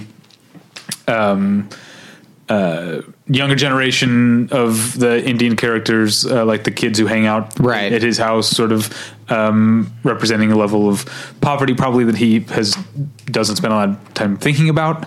Yeah, do you know what I mean? I don't know. Tyler's giving us the. No, we're going to go over time. I've gone short on plenty of stuff. We can go over on this one. But yeah, all that is to say is that the imbalance in the age is a thing that maybe I need to talk to my therapist. It takes me out of movies a little too much. Is it that you imagine the choices being made behind the scenes, or within the story itself, it gets to you? See, Scott is making a good point that Mia Hansen-Løve is aware, but I think a part of me wants, this is the thing that is more me. I want a movie to, I generally don't want movies to judge the characters, but for some reason I want the movie to be like, in these cases I want to be like, no, this is very wrong. She's, like you're saying, she's 16. She's not an adult yet. You can't do this. But I think the movie's aware of that. I think you're right. He resists for so long and tries to make all the right choices around her. And then eventually when he does give in, it's clear the pain that his inability to commit to any kind of relationship is causing her, but he keeps going ahead with it anyway. I don't know about that. I agree with that. She seemed pretty resilient to me. She seems resilient, and I think she's not going to drop out of school and go live on the streets or anything, but it's clear that this is a very key emotional experience in her life. And for him, it's very much a passing thing. Right. Okay. All right. Was that so bad, Tyler? I'm just saying you've used up like every moment you went early before. That's fine. Maya deserves it. And unfortunately does not have distribution. I really hope it gets some. Yeah, I hope so too. I think whatever year Things to Come came out, 2016 maybe. 2016. It was on my top 10 that year. So I know I underrated that movie. That's great. Yeah. And wait, is the same guy in Things to Come? Yes. Yeah, he's the. Yeah, and he's really good in Maya. He has a very uneasy energy to him that is really productive. So let's. So they also showed the Memphis Belle. I'm not going to talk about the Memphis Belle. I just like that they showed cinema. They show old movies. They have a cinema treasures section, which I'll talk about. I talked about one in the Juniper Tree. I have a couple more to get to later. But I want to complain about AFI Fest. Sure. I love AFI Fest. I love the movies. I love seeing all the Hongs and the Stricklands. Yeah, I mean, I'll say first off that the movies they show are in some ways major international productions that are well acclaimed throughout the year, but it's also still, I think, a corner of cinema that is not, even among cinephiles, as beloved as it should be, and it's always struggling for business and always struggling for audiences, and it's great for a week to be immersed with people who really care about the stuff and are making an effort, because this year you really had to make an effort. You really did. And there's no reason anybody who isn't desperate to see these movies would engage with any of it at all. Yeah, it really is a problem. I mean, the rule that you and I both came up against that's ridiculous is that you weren't supposed to have laptops with you. Yeah. Which, although finally the press people emailed me on the last day of the festival being like, no, you can bring your laptops. Well, they should communicate to that. I told them next year, tell your security people that. I'm glad you said something because you weren't the only person. It happened to me too.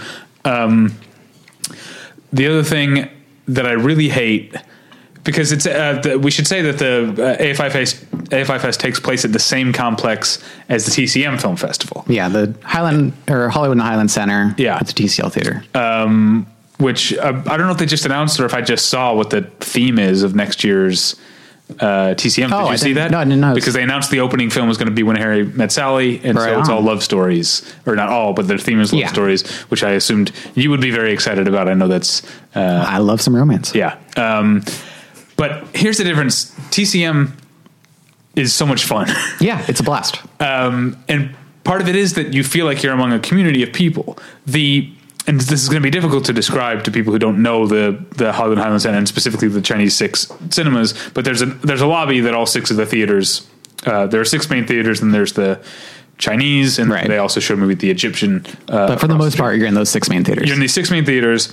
It's a lobby that's on the 3rd floor of a mall, and that has 2 entrances. One that goes to the sort of atrium and stairwell, and the other one that goes out to the food court.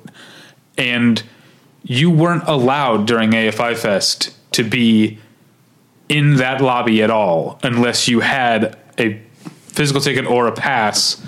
And not just any physical ticket, a physical ticket for a movie that was starting next. And even if you had a pass, you had to say what movie you're specifically going to wait in line for. And not all the lines are inside for that matter. So it's not like everyone was hanging out. Most of the lines are outside. I guess it's half and half. Yeah. And so you've got a film festival. The word festival is in the name, right? It was people are coming. Festive. No, people are coming to people in some cases coming from other parts of the country to see movies.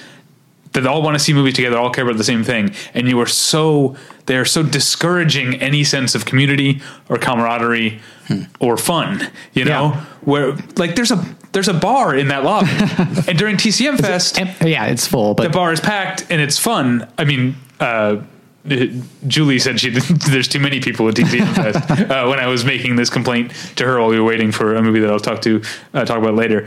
But it just seems like. I mean, you already summed it up. Like, why would anyone put themselves through this? Yeah, unless you're insane like us and really just have to see the latest Hong Sang-soo. Yeah. There's no reason why anyone would just come check out the movies at this festival and do so casually. And it doesn't foster curiosity in anyone, let alone community and the people who are there. I mean, if you do have a poster you want signed, obviously this is the place to do it. I was going to save the Chinese theater for next because that has its own set of problems. Well, I didn't go to anything in the Chinese. But I was just going to say that, yeah, it's all in the name of this security, that it's an open mall. If you wanted to do damage in that theater, that system is not going to stop anybody. That's a chilling thought. No, I'm just like, I'm all in favor of keeping people safe. And I know it's a dangerous world out there. And, you know, it's a whole separate rant, but obviously politics are not going to solve the problem anytime soon. So in the meantime, I do know we need heightened security, but they can't just be these empty gestures that just punish people for no reason. Like, when you look at the situation, like it's very clear that if someone did want to come in and shoot it up or blow it up or whatever else, they easily could. Yeah. Yeah. So, making us stand outside until whatever amount of time before the movie that we want to see. Yeah. We have a ticket for. It doesn't help. The next thing that really pissed me off is for Bird Box. So the way the Chinese, for most tickets or for most screenings at AFI, the thing that you have that you bought online and printed out is called a ticket. The same thing for the Chinese is called a voucher. And the reason that it's called a voucher is because when you get to the front of the line, when they let you in, you hand them that, they hand you a ticket with an assigned seat number on it. I'm not opposed to, except what they need to do is order that stack of tickets in such a way so that people like me who showed up a fucking hour and a half early and got a good spot in line don't end up front row all the way house left. That's ridiculous that someone who showed up an hour after I did would get a better seat to Bird Box. I mean, it's partially because they start giving away the reserved seats, which they're not going to do. That's true. For Bird Box, it was literally the premiere of the movie, the world premiere of the movie. So there were a lot of reserved seats, but I just know because I looked that there are people who came in after I did who had better seats because they obviously aren't thinking you need to order that stack of tickets from most desirable to least desirable seats so that you don't punish people for showing up early. Yeah, I agree. That's completely ridiculous. They also, Widows, this is a petty complaint because I like to have a drink, but they were so late because this is what happened. They started letting people in for Widows, and then that stack of tickets that I was telling you about, they lost the rest of them or something. So then I was standing, the movie ended up starting way late. Just imagine one of them like sneezed into it. They just went all over the place like feathers. So we're standing there forever in the hallway up by the candy store suite, which is a quick aside. There was a very annoying person. Maybe part of the reason I was so annoyed and wanted to drink the line for Widows is there was a very annoying person behind me who was talking loudly on his phone the entire time, hitting on women in line, he asked some woman that he just met to go to a Christmas tree lighting with him the next day. That he was super loud. He was telling his friend, "I'm in line with two girls." And then he was also saying very loud in line. He was like, "Oh, you didn't hear about so and so broke up with his, or so and so got dumped? It's because he wouldn't eat her pussy." And he wouldn't eat her pussy because he told her it was religious reasons, but actually is because she was too large and she dumped him. He's saying this super loud, and then he's trying to get his friend to meet him in line. And I wanted to grab the phone from him and tell him, because his friend was like... Are you sure this wasn't like a Judd Apatow movie being filmed near you? His friend was clearly up at because this is at the Chinese theater, clearly had gone up to the multiplex area. And he was trying to give him directions to the line, but he was giving him directions as if he were at the footprints outside the Chinese. Oh, boy. Like he was telling him to go down to the footprints to come in, and I was like... I wanted to grab the phone and be like... Step outside and look to your left. You'll see us. Come down the stairs. But no, he kept saying, and the reason that that I thought of this and we laughed so hard is we were standing. There's a big, again, people don't know that Hollywood and Highland. There's an enormous candy store called Sweet. It's great. I love it. And when the line for the Chinese goes right alongside it, and he kept saying, we're standing next to the sugar store. You know where the sugar store is. Come up to the sugar store, and we're standing next to the sugar store. He kept calling it. I was like texting my wife. This guy's calling it a sugar store. She thought it was hilarious. Just implies there's a store with just big mountains of sugar in it. I imagine like big cubes. You have to like pick up with like one of those ice picks from Old Westerns. So anyway, so we're waiting forever to get tickets from them to finally print off or find the other tickets. So they finally let us in. It's at this point, the movie was supposed to start at 7:30. They started letting us in at like 6:45. It's at this point almost 7:45. They haven't started the movie yet, thank God. But I know where my seat is. So I go to the bar and they're packing up. And I was like, are you closed? And they were like, yeah. And I was like, is the other bar open? And they were like, nope. And I was like, why? And they were like, they made us stop serving at 7:25. And I was like, they didn't even let me in until 7:35. And they were like, I was clearly losing my temper a little bit, but the bartenders were like, we're on your side, man. We want tips. This is bullshit but AFI Fest, I guess, made them stop serving 5 minutes before the scheduled start time of the movie, even though the movie didn't start till almost 8. Anyway, do we have any more complaints? No, cover the basics. Okay. Oh, there was a woman who was hacking incredibly loud. That's right. Yes, your friend. Yes. That is how, according to Jake, that's how she's now known. So at one movie we'll discuss later, this woman, very nice. She was incredibly nice, old woman sat next to me. And then halfway through the movie, just started hacking uncontrollably, very loudly through the rest of the movie. And like starting at like kind of the emotional climax of the movie. For sure. And then, coughed through the rest of it. Maybe she was crying. Maybe that's how it sounds when she's crying. No, I was close enough that I could assess the situation. By close enough, you mean she was sitting next to you? Directly next to me. And then at a later movie, she was at the same movie as me, sat far enough away so it didn't really bother me. And then at Maya, the last movie, she once again sat right next to me. Well, it was funny because I was... Yeah. Both the first and the last movie the other day, I was sitting right next to Scott. We were like essentially the same part of the theater, even though I think it was two different theaters, but same general place. So she comes in at the end. This is at the end of a day of seeing movies, and I immediately said like, "Oh, hey, there's your friend." And then I couldn't have written it better myself. She walked all the way up down the aisle and sat down right next to Scott. Maya starts coughing.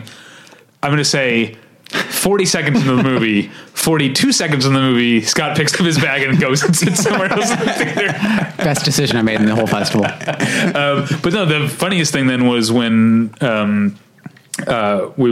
the next morning we were all in line for we were all waiting for Hotel by the River to start, and I had met your very kind friends that I then went on a podcast and made fun of, and it turned out like everyone had some sort of encounter. This woman had like hit all the major screenings of this festival and annoyed everyone by coughing through the entire movie. She's like Forrest Gump. Yeah.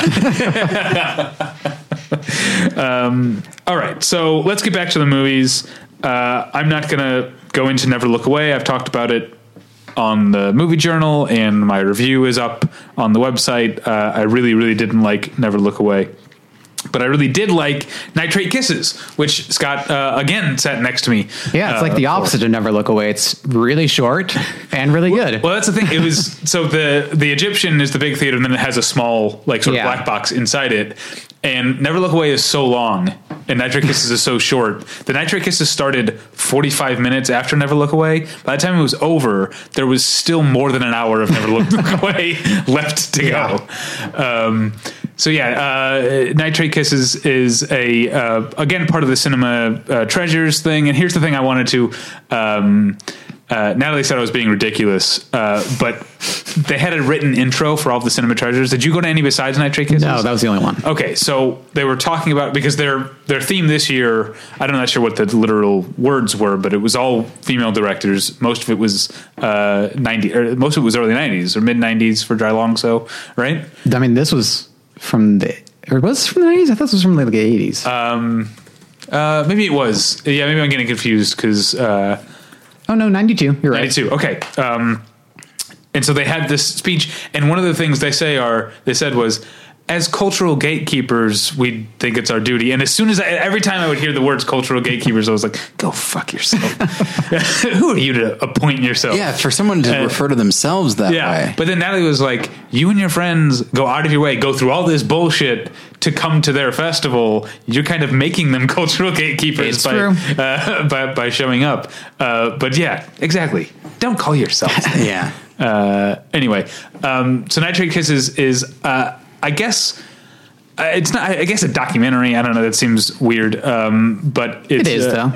Okay, it's a collage of interviews and footage with gay couples, mostly lesbian couples, telling their stories, and it's all intercut with. I think there's 3 different couples, right? Having filmed having sexual encounters. Yeah, I guess, to put it politely, because it's a very explicit. It's actually very graphic, raunchy sex. Yeah, but I also like. I think people talk about that saying like I can't define pornography, but I know when I see it. Like I also know when something is not pornography. Right. You know what I mean? Like this is as graphic as pornography. But I think pornography has a lot to do with intent, and I don't think this is meant to be jerk-off material or anything like that. Like, I could probably make it work. I mean, we should say that all the couples are like 60 or 70 years old. Yeah. I don't know how you swing. What point are you making? I think the two men are younger. Yeah, that's true. But the women, especially the first couple are older. But it's weirdly sweet, I guess. Yeah, totally. I don't know. What else do you have to? Just that it largely deals with an era of gay people's lives that isn't often explored anymore. I think most movies tend to view gay history as having started in the 60s, and this goes much further back than that and really digs into both the highs and the lows of living through a time when gay life wasn't really on many people's radar. In some ways that was to the people's advantage. Like, it was easy to have fairly discreet encounters and keep them discreet without people asking a lot of questions. And some of the stories are very funny, some are very sad. But yeah, I think the general tone is very sweet and very celebratory of the fact that people figured out a way to make their lives work. And for decades, at times which weren't terribly friendly to them. Yeah, we talked, Tyler and I talked on an episode a little bit ago about an article, and I can't remember what site it was on, but about basically a gay film critic saying, I'm glad that, there's more acceptance in cinema now, but I kind of miss the real, like, queer cinema of the 90s. Totally. And so I was kind of expecting that this being a 1992 movie, and it definitely is that era of queer cinema. But again, like you said, these are 60, 70-year-old couples in 1992. Their stories, I was surprised that this wasn't about, like, the gay scene in the early 90s at all. Right. That their stories are from the 40s and 50s. I found it very, very powerful stuff. Oh, fuck, the next movie. Because I just got done, listeners peek behind the curtain. We just recorded a movie journal, so I just got done talking about how much I hated On the Basis of Sex. Okay, well, I don't know what examples you use, but I have the perfect way to sum up how stupid and condescending this movie is. So it largely revolves around Ruth Bader Ginsburg in kind of the first major legal case of her career, where she's fighting on behalf of a man who can't get some tax credit for caring for his elderly mother because he's a man. The tax code was written expecting that women would take this credit. And it's a way for her to break down sexual discrimination laws and all that by essentially making men the victims. It's a smart legal strategy, and obviously, as we all know in history, it worked. So when she first goes to meet with her prospective client, they kind of feel each other out. He's not sure he wants to get into this big thing that really he recognizes right away isn't really about him. I think I know what you're going to say. I didn't say on the podcast. I did put it in my review. So one of the ways she tries to get to know him, tries to relate to him. She sees a photo of him in marching band. No, this is something else. All right. Well, I look forward to seeing what you're going to get at. She sees a photo of him in the marching band. She's like, "Oh, you were a drummer. I was a baton twirler," and that's a way for them to kind of connect. So then towards the end of the scene, you can tell he's kind of coming around. He's going to be on board, and he's like, "So I guess I'll be the guinea pig." And she'll be like, "No, you'll be the one leading the band." And for a second there, I'm like, "Well, that's kind of sweet." That's a way to kind of tie the scene together to back where it begins. And there's kind of a beat between the two of them as they smile. And then she says, "Like that boy in the photo." It's like, Christ, this was a minute and a half ago. I think I can remember. That's a perfect example. No, the conversation between her and her client that I was going to talk about, when she was like, we can win this, we can get it overturned. And he's like, "So you're saying the judge was wrong?" And she goes, "No, the law is wrong." Yeah. Which reminds me, let's not talk about this stupid movie anymore. Have you there's a new Doctor TV show that's so terrible. I can't remember the name of it. I know exactly what you're talking about because there's ads for it on Hulu all the time. Well, did you see the billboard that has this? It feels like this should be a parody out of a movie, but it's a real billboard for a real show. The tagline is, "They don't care for rules. They care for patience."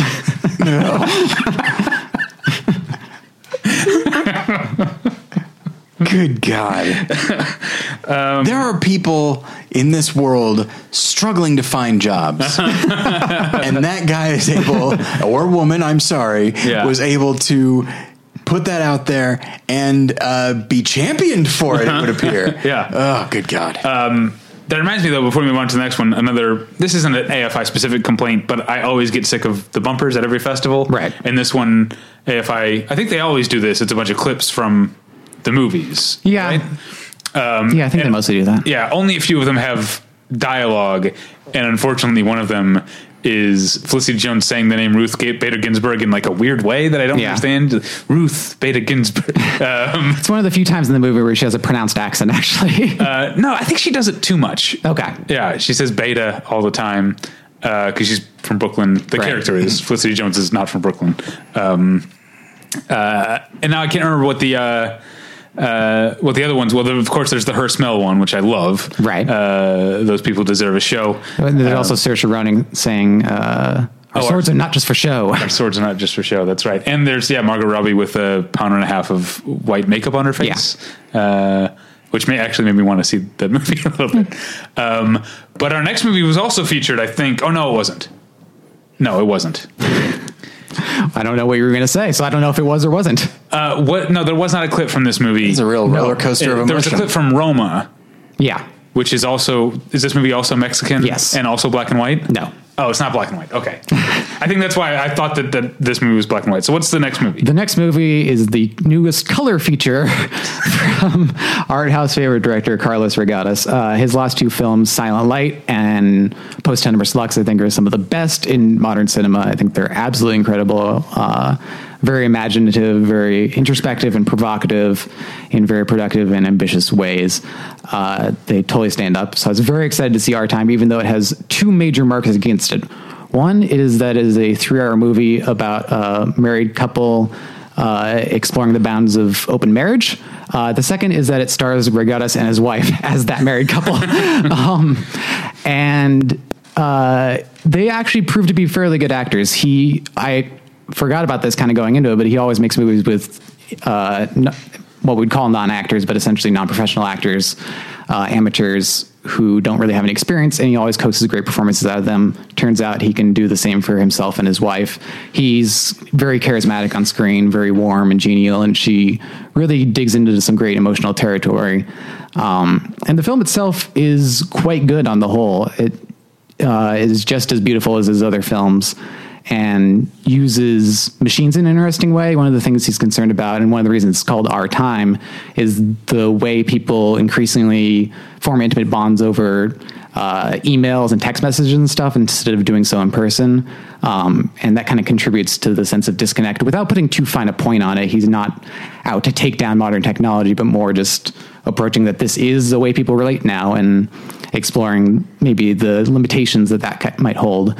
But then there's these two sequences that are extraordinary. One in which Natalia Lopez, that's Regatas' wife, who plays the wife in the movie. She's driving and thinking about this man who she wants to sleep with, the man who's not her husband, obviously. And as it's intercut with her face kind of conveying a sense of desire, the camera cuts to the inside of the car, and all these machines kind of like thudding away to kind of mirror the desire she's feeling. And it's something I hadn't quite seen in a film before. The other is one in which she's reading a letter that she wrote, or probably an email that she wrote to her husband. But the footage we see is kind of flying over a city, and you think it's like a helicopter shot, but then it starts getting closer and closer and faster, and you realize it's a plane landing. And on the big screen, it's breathtaking to watch, especially in the midst of this very moving letter that she's reading. The film is very good at digging out the emotional territory that it's trying to get into. I think it is at 3 hours a little over long. And Natalia Lopez usually serves as editor on his films, and her kind of exacting hand is kind of missing from it. There's sequences that are just kind of meandering and not terribly well thought out. But on the whole, I was really kind of surprised and taken with the film. I'm going to make you keep talking because I talked about Piercing after Sundance, but now we've both seen it. So yeah, it's about Christopher Abbott, who plays, white businessman's archetypal character who tells his wife he's going out of town when he is in fact going downtown to a hotel room to murder a prostitute. Classic weekend getaway. But then the prostitute shows up and things don't quite go exactly to his plan. And as much as I was kind of worried about the film at the start and feeling that it just kind of, like a lot of modern thrillers and horror movies, just kind of borrows from Brian De Palma and kind of a loose sense of giallo aesthetics, but I think it really gets to its own territory and its own sense of perversity, and especially towards the end gets more and more imaginative with its sense of reality at all. So I really liked it on the whole. Yeah, I had a very similar experience where I was sitting there watching it, like before the turn that you're talking about, where I was like, why am I sitting here with this misogynist psychopath. That part didn't bother me. I just watched The House of Jack built. I can hang with misogynist psychopaths. But he's like playing with this sort of like Chris Abbott almost plays him like kind of a puppy dog almost. Yeah. Which ends up being to great benefit. Totally. But I think the part before she shows up, when he's like acting out the murder, I was like, oh, this is supposed to be funny too. Like, that's weird. And I was really unsure about it. And then there is a very distinct turn with Mia Wasikowska's character. Also, she's played by Mia Wasikowska, who's amazing. Yeah. And from that point on, I was completely on board with the movie. I also want to mention the actor. She's only in a couple scenes, but who plays his wife, Leia Costa, who was in a movie in 2015 called Victoria, which was that movie that's 2 hours and 20 minutes long. That's all one take. The German movie. She's a Spanish actress. It's a German movie. And I've become a big fan of her. She's obviously great in Victoria. She's got another movie coming out called Maine, the state. So I think she might be a one to watch. I dig her. Yeah.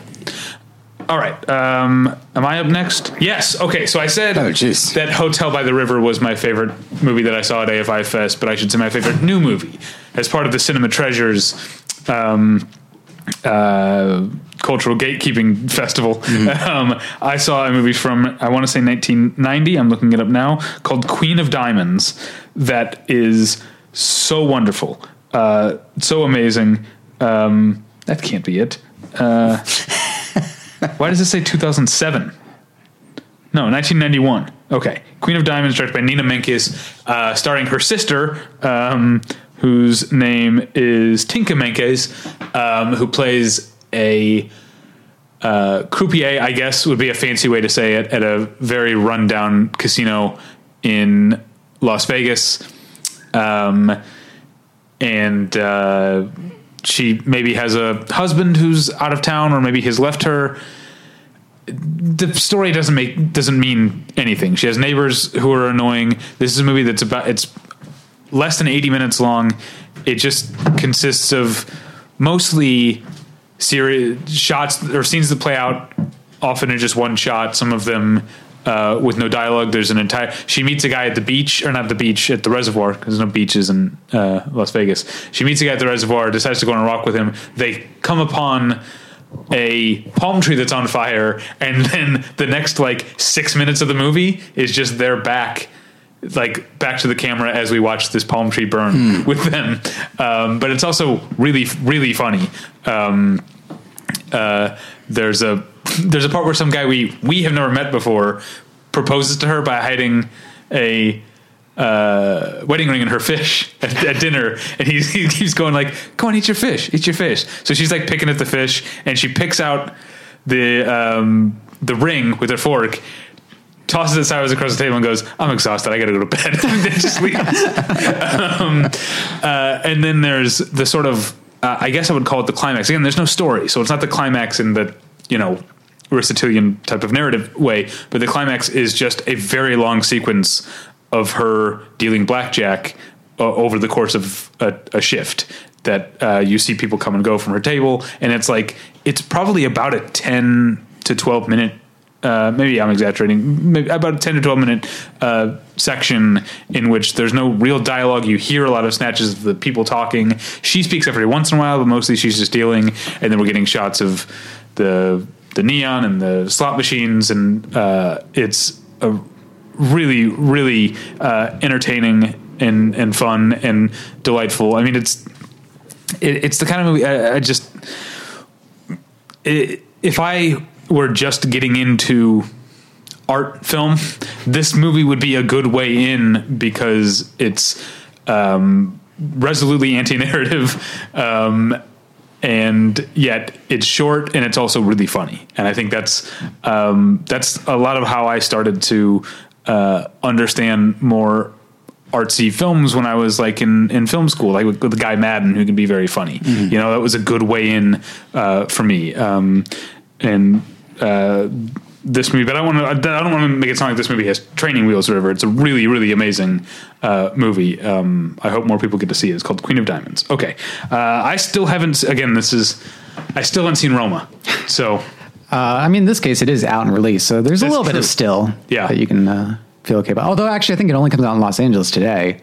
It came out in New York last week. Oh, I didn't realize that. That's why I did not write a review for the site, because I thought it was coming out this week. That's all right. Yeah. I actually was going to go see it on Sunday, but I think Natalie and I might go look at adopting a dog. Oh. Yeah.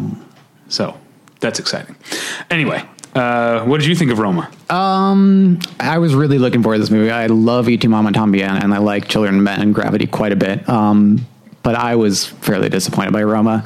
It's Alfonso Cuarón wrote, directed, and for the first time served as his own cinematographer on the film, and I think that's where it really kind of lacks. His entire visual approach is ambitious in some ways, and it's very well done. It's well lit. There's this tremendous depth of field. The technical quality is impeccable, but it just felt like every scene revolved around the technical capacity of the film. It's about this maid working in Mexico for a well-to-do family. She clearly comes back from a lower class background and is in some ways kind of part of the family, but in some ways treated as kind of part of the decor. They'll have like screaming fights in front of her and not really think about the fact that there's another person in the room at all. But he never really finds a way into her interior life. And as the film goes on, he keeps finding ways to do these kind of elaborate setups. There's a student riot and a protest that turns into very violent police activity, and he just can't help but pan around to that instead of focusing on how much she might feel about being in the midst of this violence. And there's other scenes like that where she's in these kind of big sweeping vistas, that the point of which the scenes seem to be look at these big sweeping vistas and not her experience of these events, let alone the more personal and emotional angles. There are two really incredible standout scenes, I should say, where the film really does focus on her and kind of how she's taken in the events of the story. But for a 2 hour and 15-minute movie, to have it all come down to these two scenes is too little, too late, and it's just too schematic to really dive into a character piece and too kind of, I don't know, technically stoic to express itself visually. My kind of quip on Twitter is that it feels destined for kind of one perfect shot, that Twitter account. But the shots aren't really doing anything other than being perfect. I was pretty disappointed. I equally follow people who are One Perfect Shot film Twitter and people who are resolutely anti One Perfect Shot Twitter. Is very funny. I like the account. It's fun to see good stills from movies, but trying to sum up a movie in a shot is a big ask. Did you see a Brazilian movie from a few years ago called The Second Mother? No. And is also about a maid. And it's a very, very good movie. All right. Yeah, I would definitely check out The Second Mother if I were anyone. You've got a couple more to go in a row here. Oh, that's right. Shoplifters is the new movie from Hirokazu Koreeda. It won the Palme d'Or at the Cannes Film Festival and is incredibly well-deserved. I've been a Koreeda fan for several years now. His 2015 film, Our Little Sister, was on my top 10 list. Whatever year it came out here. That's a great movie. It is a great movie. And this, I think, will really bring a lot of people around who aren't necessarily Koreeda fans. I think these past couple of films have been very kind of small scale and not... somebody joked that After the Storm benefited by having at least one complicating incident, which is an accurate assessment, but it just depends on how important you think that kind of thing is. Shoplifters has many complicating incidents. It's about this kind of loose-knit collection of people who are a sort of family, but most of whom aren't related to each other. They just kind of wound up together in this tiny shack in Tokyo and kind of get by day to day in menial labor, through an old woman's pension and through, of course, some shoplifting. And for the first hour or so, you think it's, for the most part, standard Koreeda fare. I think the strongest decision he makes up front is for them to take in one more little girl who we see comes from an abusive household. And we can see that they're rescuing her, but we recognize that you can't just go stealing kids. That's probably going to come back around. So there's kind of some background tension as it goes through familiar Koreeda territory of these very sweet family moments. They go to the beach together. They teach the kids how to swim.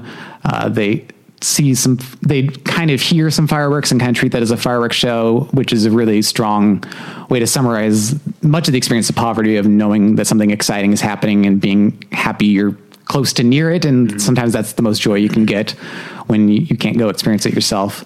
So there's a lot of moments like that really well up, and which do so sneakily, so that by the time this lifestyle inevitably comes crashing down around them, it really stings all the more. And I've kind of reached that psychopathic moment in cinephilia where I can only get so depressed by depressive movies, where it's like, but this is so good. Like, I can't be that depressed because it's so well done. But this movie just completely flattened me. I was genuinely so depressed throughout the next day as well, from the experience of watching this movie. Okay, so it's kind of in like, did you ever see Nobody Knows? No, I want to see that. Yeah, that's from what I understand, it's similar territory. Okay. So this is definitely one of the best movies of the year for me. Going back to what you were saying about lack of complicating incidents, do you remember there was an Onion headline a while ago that was like, mom just wants to rent nice movie for once?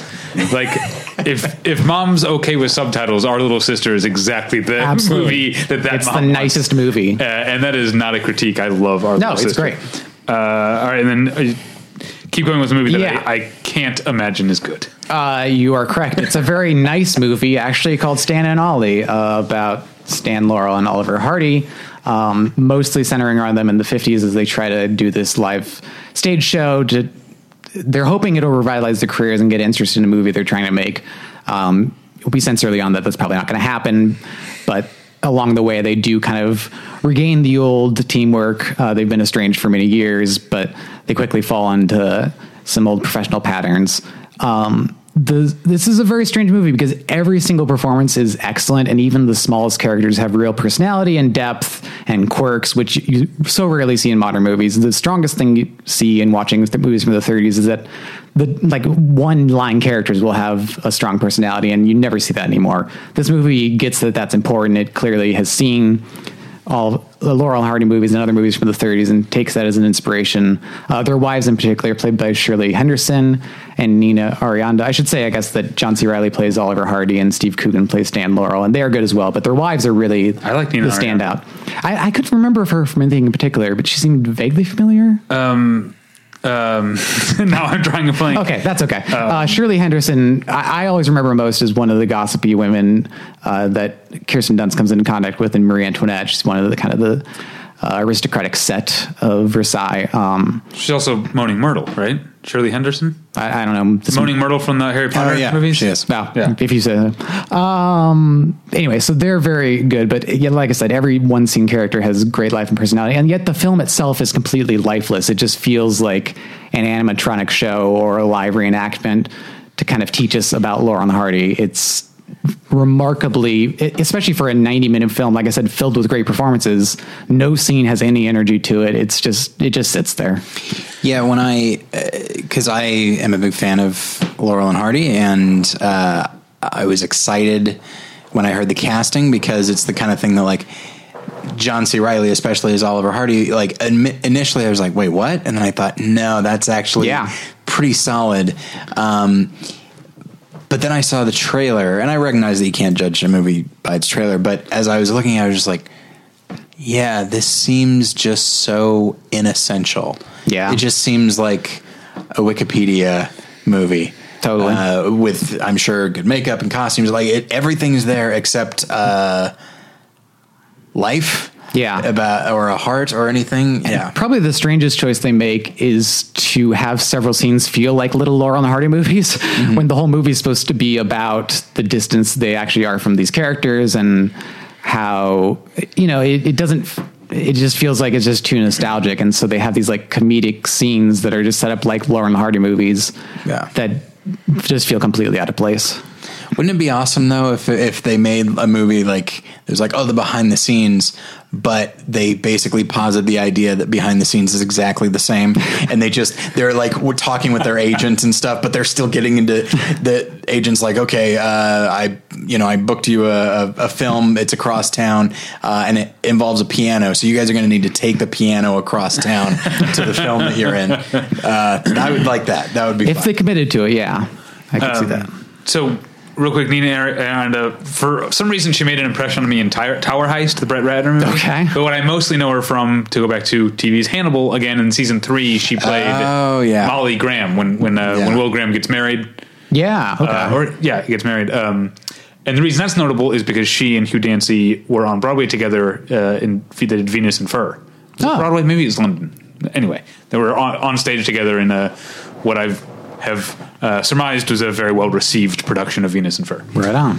All right. Here's a movie. So sometimes when I go into AFI Fest or really any festival, I have like a short list.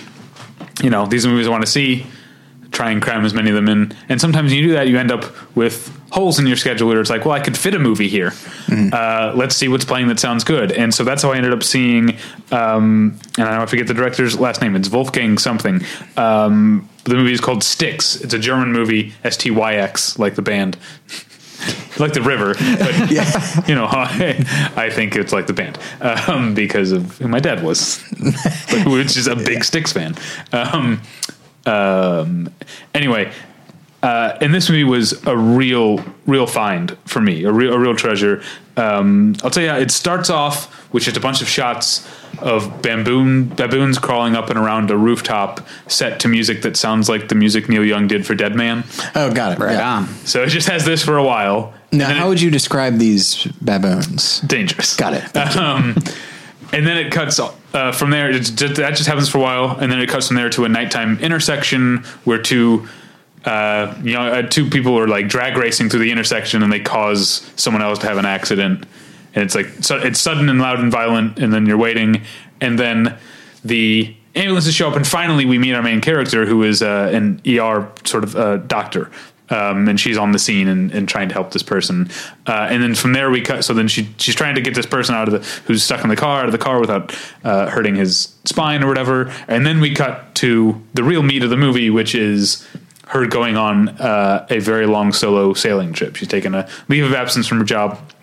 And this is where the movie starts to inevitably draw comparisons to J.C. Chandor's All Is Lost, because it is a solo sailing trip that for a long time is completely wordless. But I think, and I liked All Is Lost. I didn't love it. Part of why I didn't love it is that it felt a little too self-conscious. Like it had this, it had this rule. Like we can only have one word of dialogue in the entire movie, and it seemed to sometimes be going out of its way to call attention to the fact that the character is not talking at all. This one isn't that obvious. She does occasionally use the radio eventually, and then probably a little less than halfway into the movie, she encounters an enormous storm. And so there's a very long, very intense sequence of her. Just the storm is like 36 hours long. We see her like barely staying awake, but having to keep the ship afloat and work the rigging and all this stuff. It's very exhausting. And then finally she wakes up it's the next morning and the sky is beautiful and clear. And we think, oh, we're through that. And then that's where the real movie kind of starts at this point, because she goes out on her deck and realizes that there is a completely busted and very slowly sinking ship overcrowded with refugees leaving Africa and trying to come to Europe. And she doesn't know what to do. She's got this small, she can't, there's 100 people or whatever on the ship. She can't help them. They can't swim. They're dying. She's trying to call in the Coast Guard. One of them, a young boy, is actually strong enough to make it to her ship. She uses her training to sort of make him better. And then the rest of the movie is them sort of trying to figure out what to do. He wants to just go and get his sister who's still on the ship. She's like, if I go over there, people start jumping out of the ship, they're going to drown. It's the sort of the political allegory is kind of obvious here. The idea of that even those of us who have means and have compassion and come from the developed world, there's only so much we can do. And it's very frustrating to realize how much we can't do and how many people are literally dying while we're unable to help. But the movie is about more than just its allegory. It really focuses on the human element of both her and the refugee boy. It's a really, really good movie. Styx. Okay. Next up, Scott, you were spared from seeing Lodge Nemesis Sunset. After I heard you talk about it, because I didn't even like Son of Saul that much. So I feel like I like Son of Saul less. I think I said that on the TIFF episode. Like, there's stuff that I forgave because I was like, well, yeah, he's making a Holocaust movie. It's going to be like, kind of self-important or whatever. And then this movie's about a fucking milliner, or a wannabe milliner. Is still as dour. I didn't like it. So let's move on to a movie. And this is one I think you and I really disagreed on. Yeah, but I mean, it's not like I have a strong case against it. It's Vision by Naomi Kawase. It's about Juliette Binoche going to a Japanese forest. She's not playing herself, but yeah. She's always a little bit playing herself. She's very limited. No, I love Juliette Binoche. Me too. She's going to a Japanese forest to find this rare plant that blooms every 1,000 or so years, give or take a few. Shades of Embrace of the Serpent there. Sure. Did you not see Embrace? I did, but I forgot that was what was going on. Oh. Good movie. Yeah. Speaking of Sundance, Birds of Passage is playing at Sundance. Oh, but sweet. Yeah. Anyway, that's Ciro Guerra's new movie. Anyway, back to Vision. So she goes to the Japanese forest, meets people there, hangs out, and tries to convince them that this plant is real, which inevitably it is. Okay. No, I mean, I think you summed it up our different views best, is that you were immediately on this film's wavelength. Something aesthetically about it spoke to you, and I just wasn't. There's, and I have a theory, a hypothesis as to why, but I'll get to that in a second. So the story you're telling is true. There's also a lot more to it.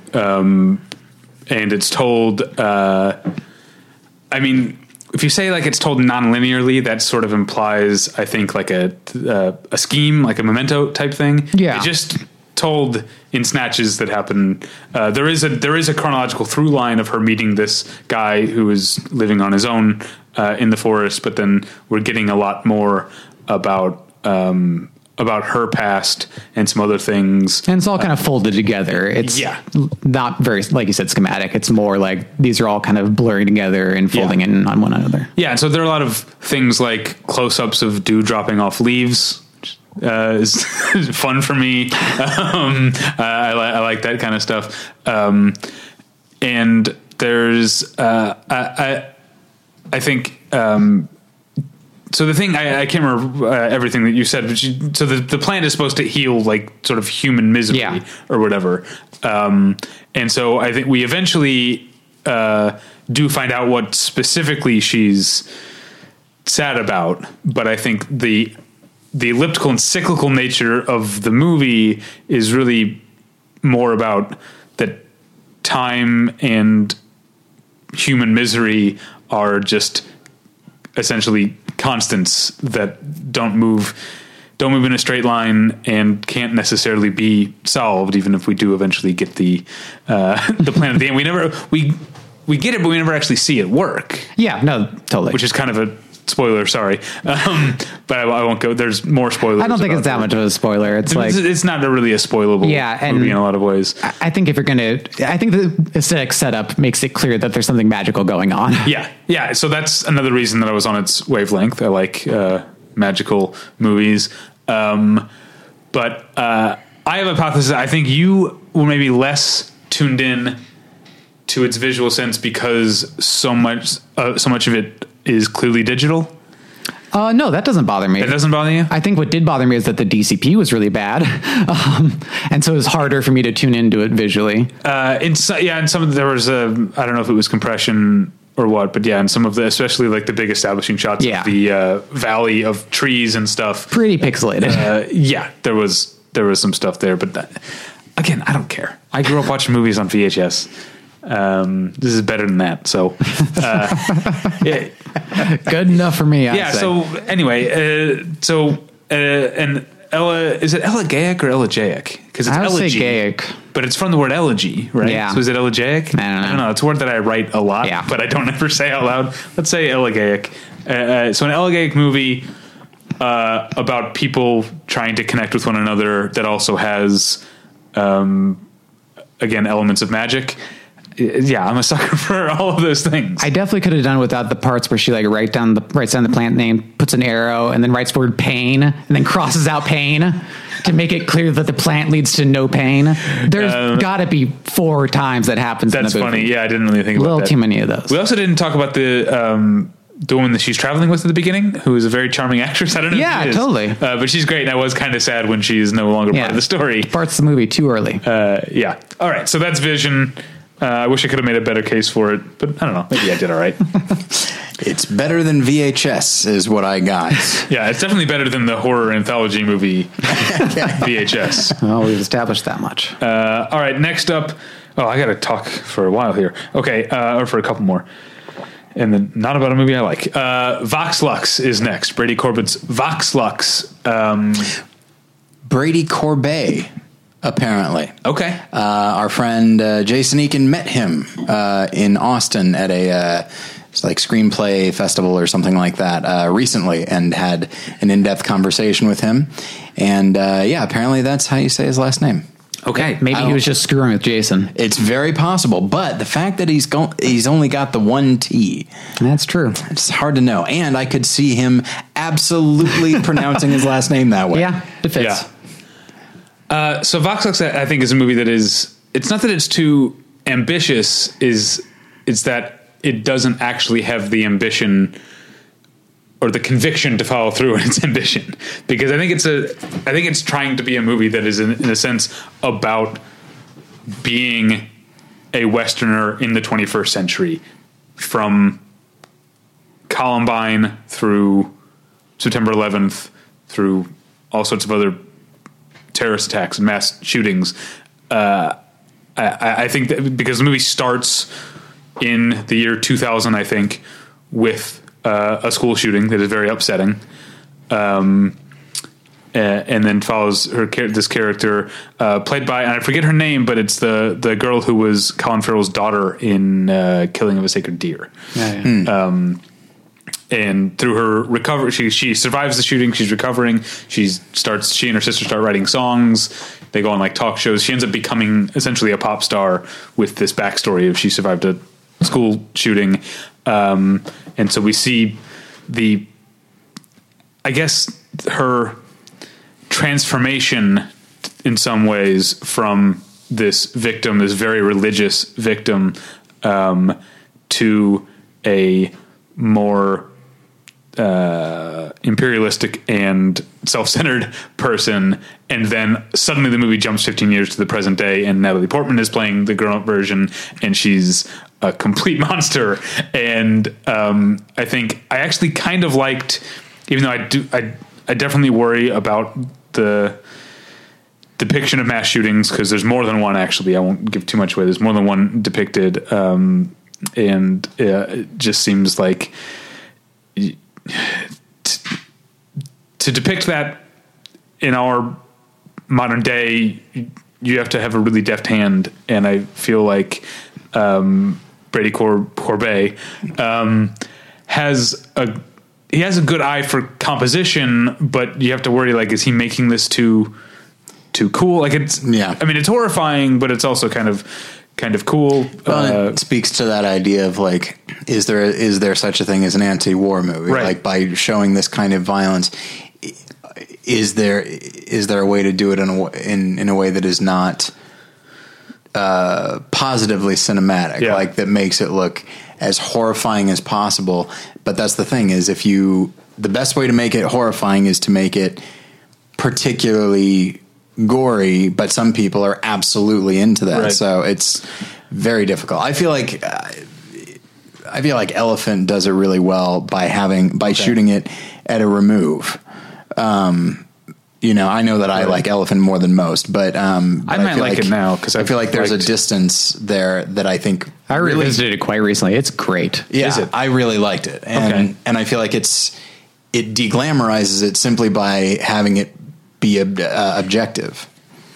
like even to do it, I think from the point of view of the victims, which would be of course terrifying. I think even that you run the risk of getting into horror territory, which some people find exhilarating. So I don't know. Sorry. That's actually part of the problem. Most of the problem with Vox Lux is the entire second half with Natalie Portman just doing a ridiculous caricature of the spoiled, inebriated rock star, which is funny because her smell. And I wonder if I would have liked Vox Lux more if I hadn't seen Her Smell, because Her Smell does it so well that I kept thinking about how good Elizabeth Moss is in Her Smell when Natalie Portman's like, hey, yo, like, strutting her way around. Wait, did she become Andrew Dice Clay? I was going to say, does she become Viggo Mortensen in Green Book? Well, her character is supposed to be from Long Island, so she does have a bit of a, or is it, no, Staten Island. The character was supposed to be from Staten Island. So she has, I don't think it is. It probably isn't. I have no idea. They're different islands, literally. Anyway, there was something else I was going to say about Vox Lux, but you guys have taken me off. You talked about. I talked for a while. Elephant for a while, but I feel like there was something else that I was going to say about it. Jude Law is in it, and I feel like he's good, but the character is just, again, to start with something so ambitious. And to start with the character as interesting as the young version of her, and then to do the second half that is just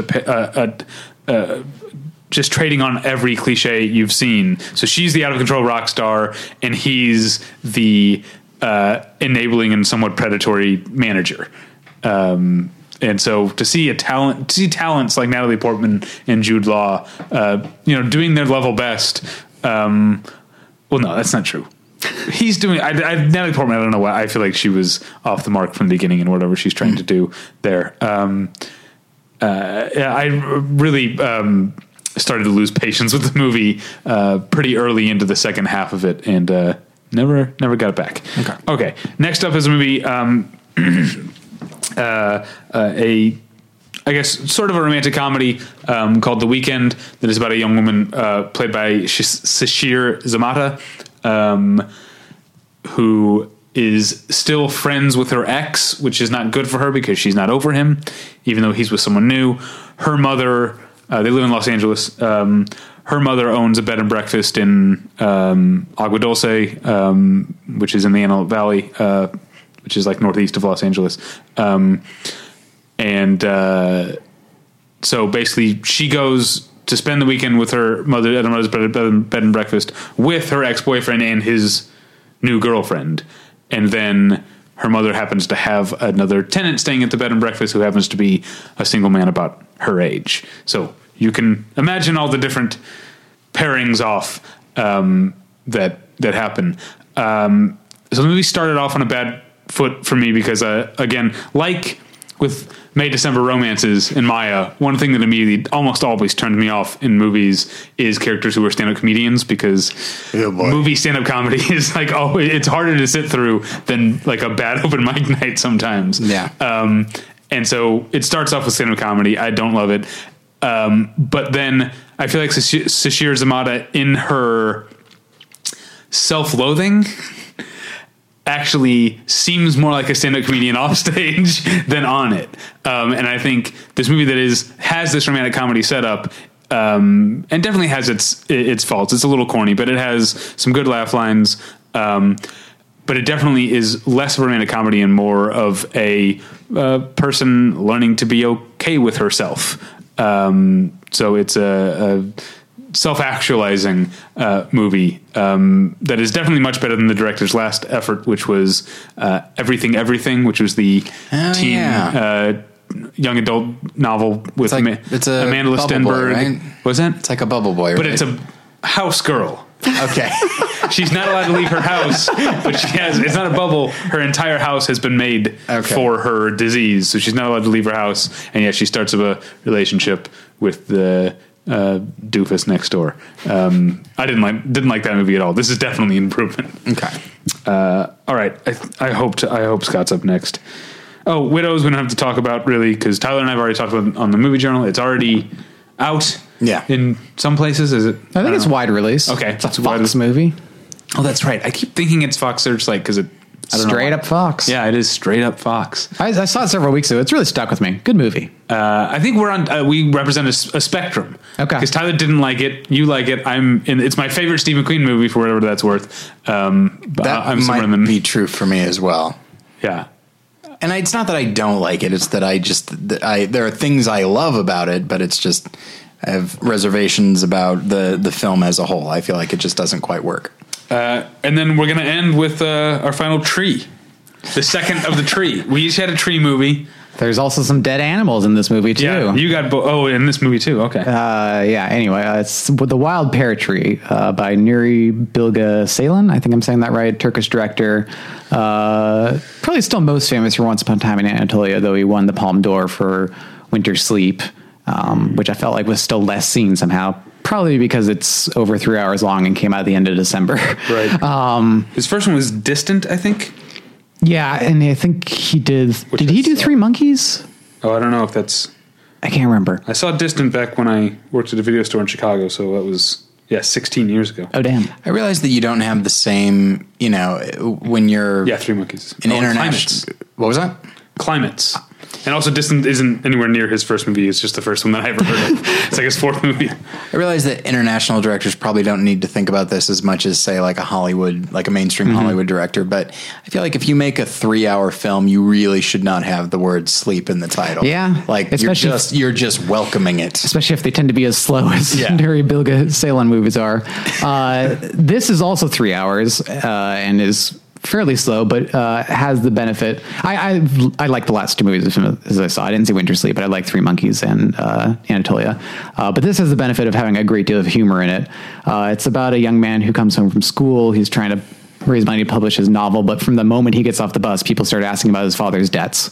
And so he's really more spending time trying to manage that than he's able to spend getting his career off the ground. And most of the 3-hour film is just him walking around, talking with members of his family, talking with old friends, talking with random people he runs into. And it kind of follows the template of similar conversation movies like the Before movies or the movies those movies have inspired, where it deals with the politics of the day, it deals with philosophical topics, it deals with responsibility of art in public space and all that kind of stuff. What sets this apart from some of those kind of, especially the Before imitators, is that this has a strong sense of character. The young man in particular is kind of right-leaning, which is an unusual approach to begin with. And in Turkey, right-leaning means fairly violent if you're up on your Turkish politics. So most of his friends have gone into the military. And so when he talks to them, they talk about how much fun they're having beating lefties senseless. And he's laughing along with them. But he's just kind of he has a dick to everybody.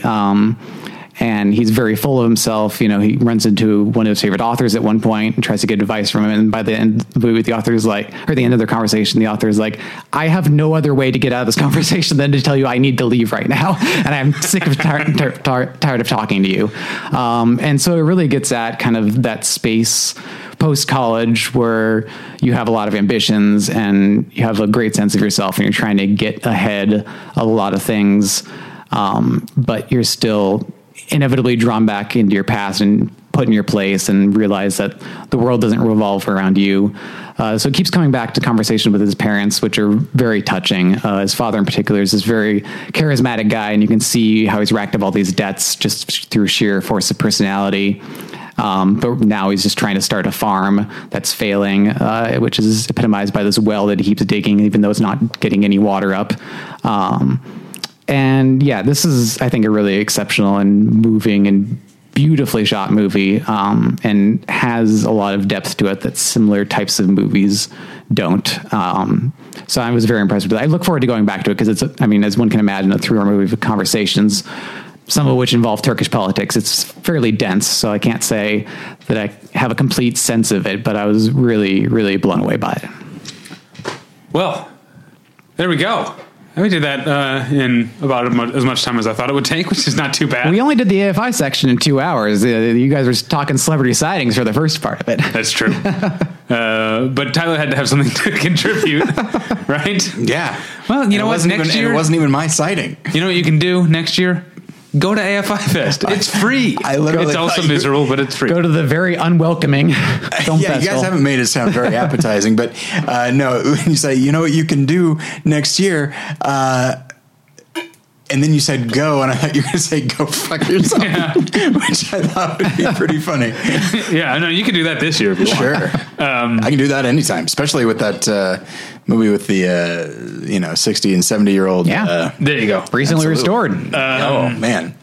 Not pixelated like that bullshit digital movie. You should go to AFI.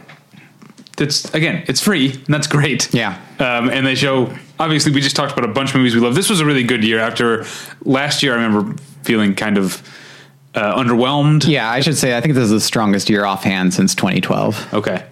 Yeah, last year, my favorite movie was California Split, which was part of their Altman retrospective. And then I liked the Other Side of Hope, the Aki Kaurismäki movie. But that was like it last year. Yeah, I don't remember. Anyway, this was a good year. AFI Fest is actually a good way to see a lot of great movies. I wish it had the fun of almost any other festival I've ever been to. Yeah. It's not, it needs to put the fest back in festival. And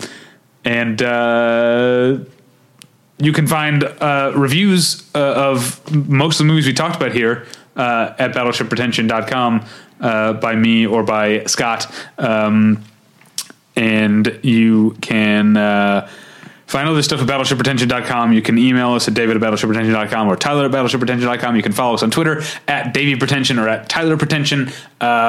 What's going on at More Than One Lesson this week? Nothing right now, unfortunately. It's looking like we may wind up restructuring a little bit just for time and scheduling reasons. I feel really bad about that, but it's just kind of the way things are working out. It may wind up being a thing where I do an episode when I am able. Okay. Scott, where can people find you? On Twitter at Rail of Tomorrow or at Battleship Pretension and Criterion Cast, where we'll soon have an episode about Persona that I've been putting off posting because I'm lazy. Oh, that's fun. Thanks at home for listening. We'll get you next time. Bye. Bye.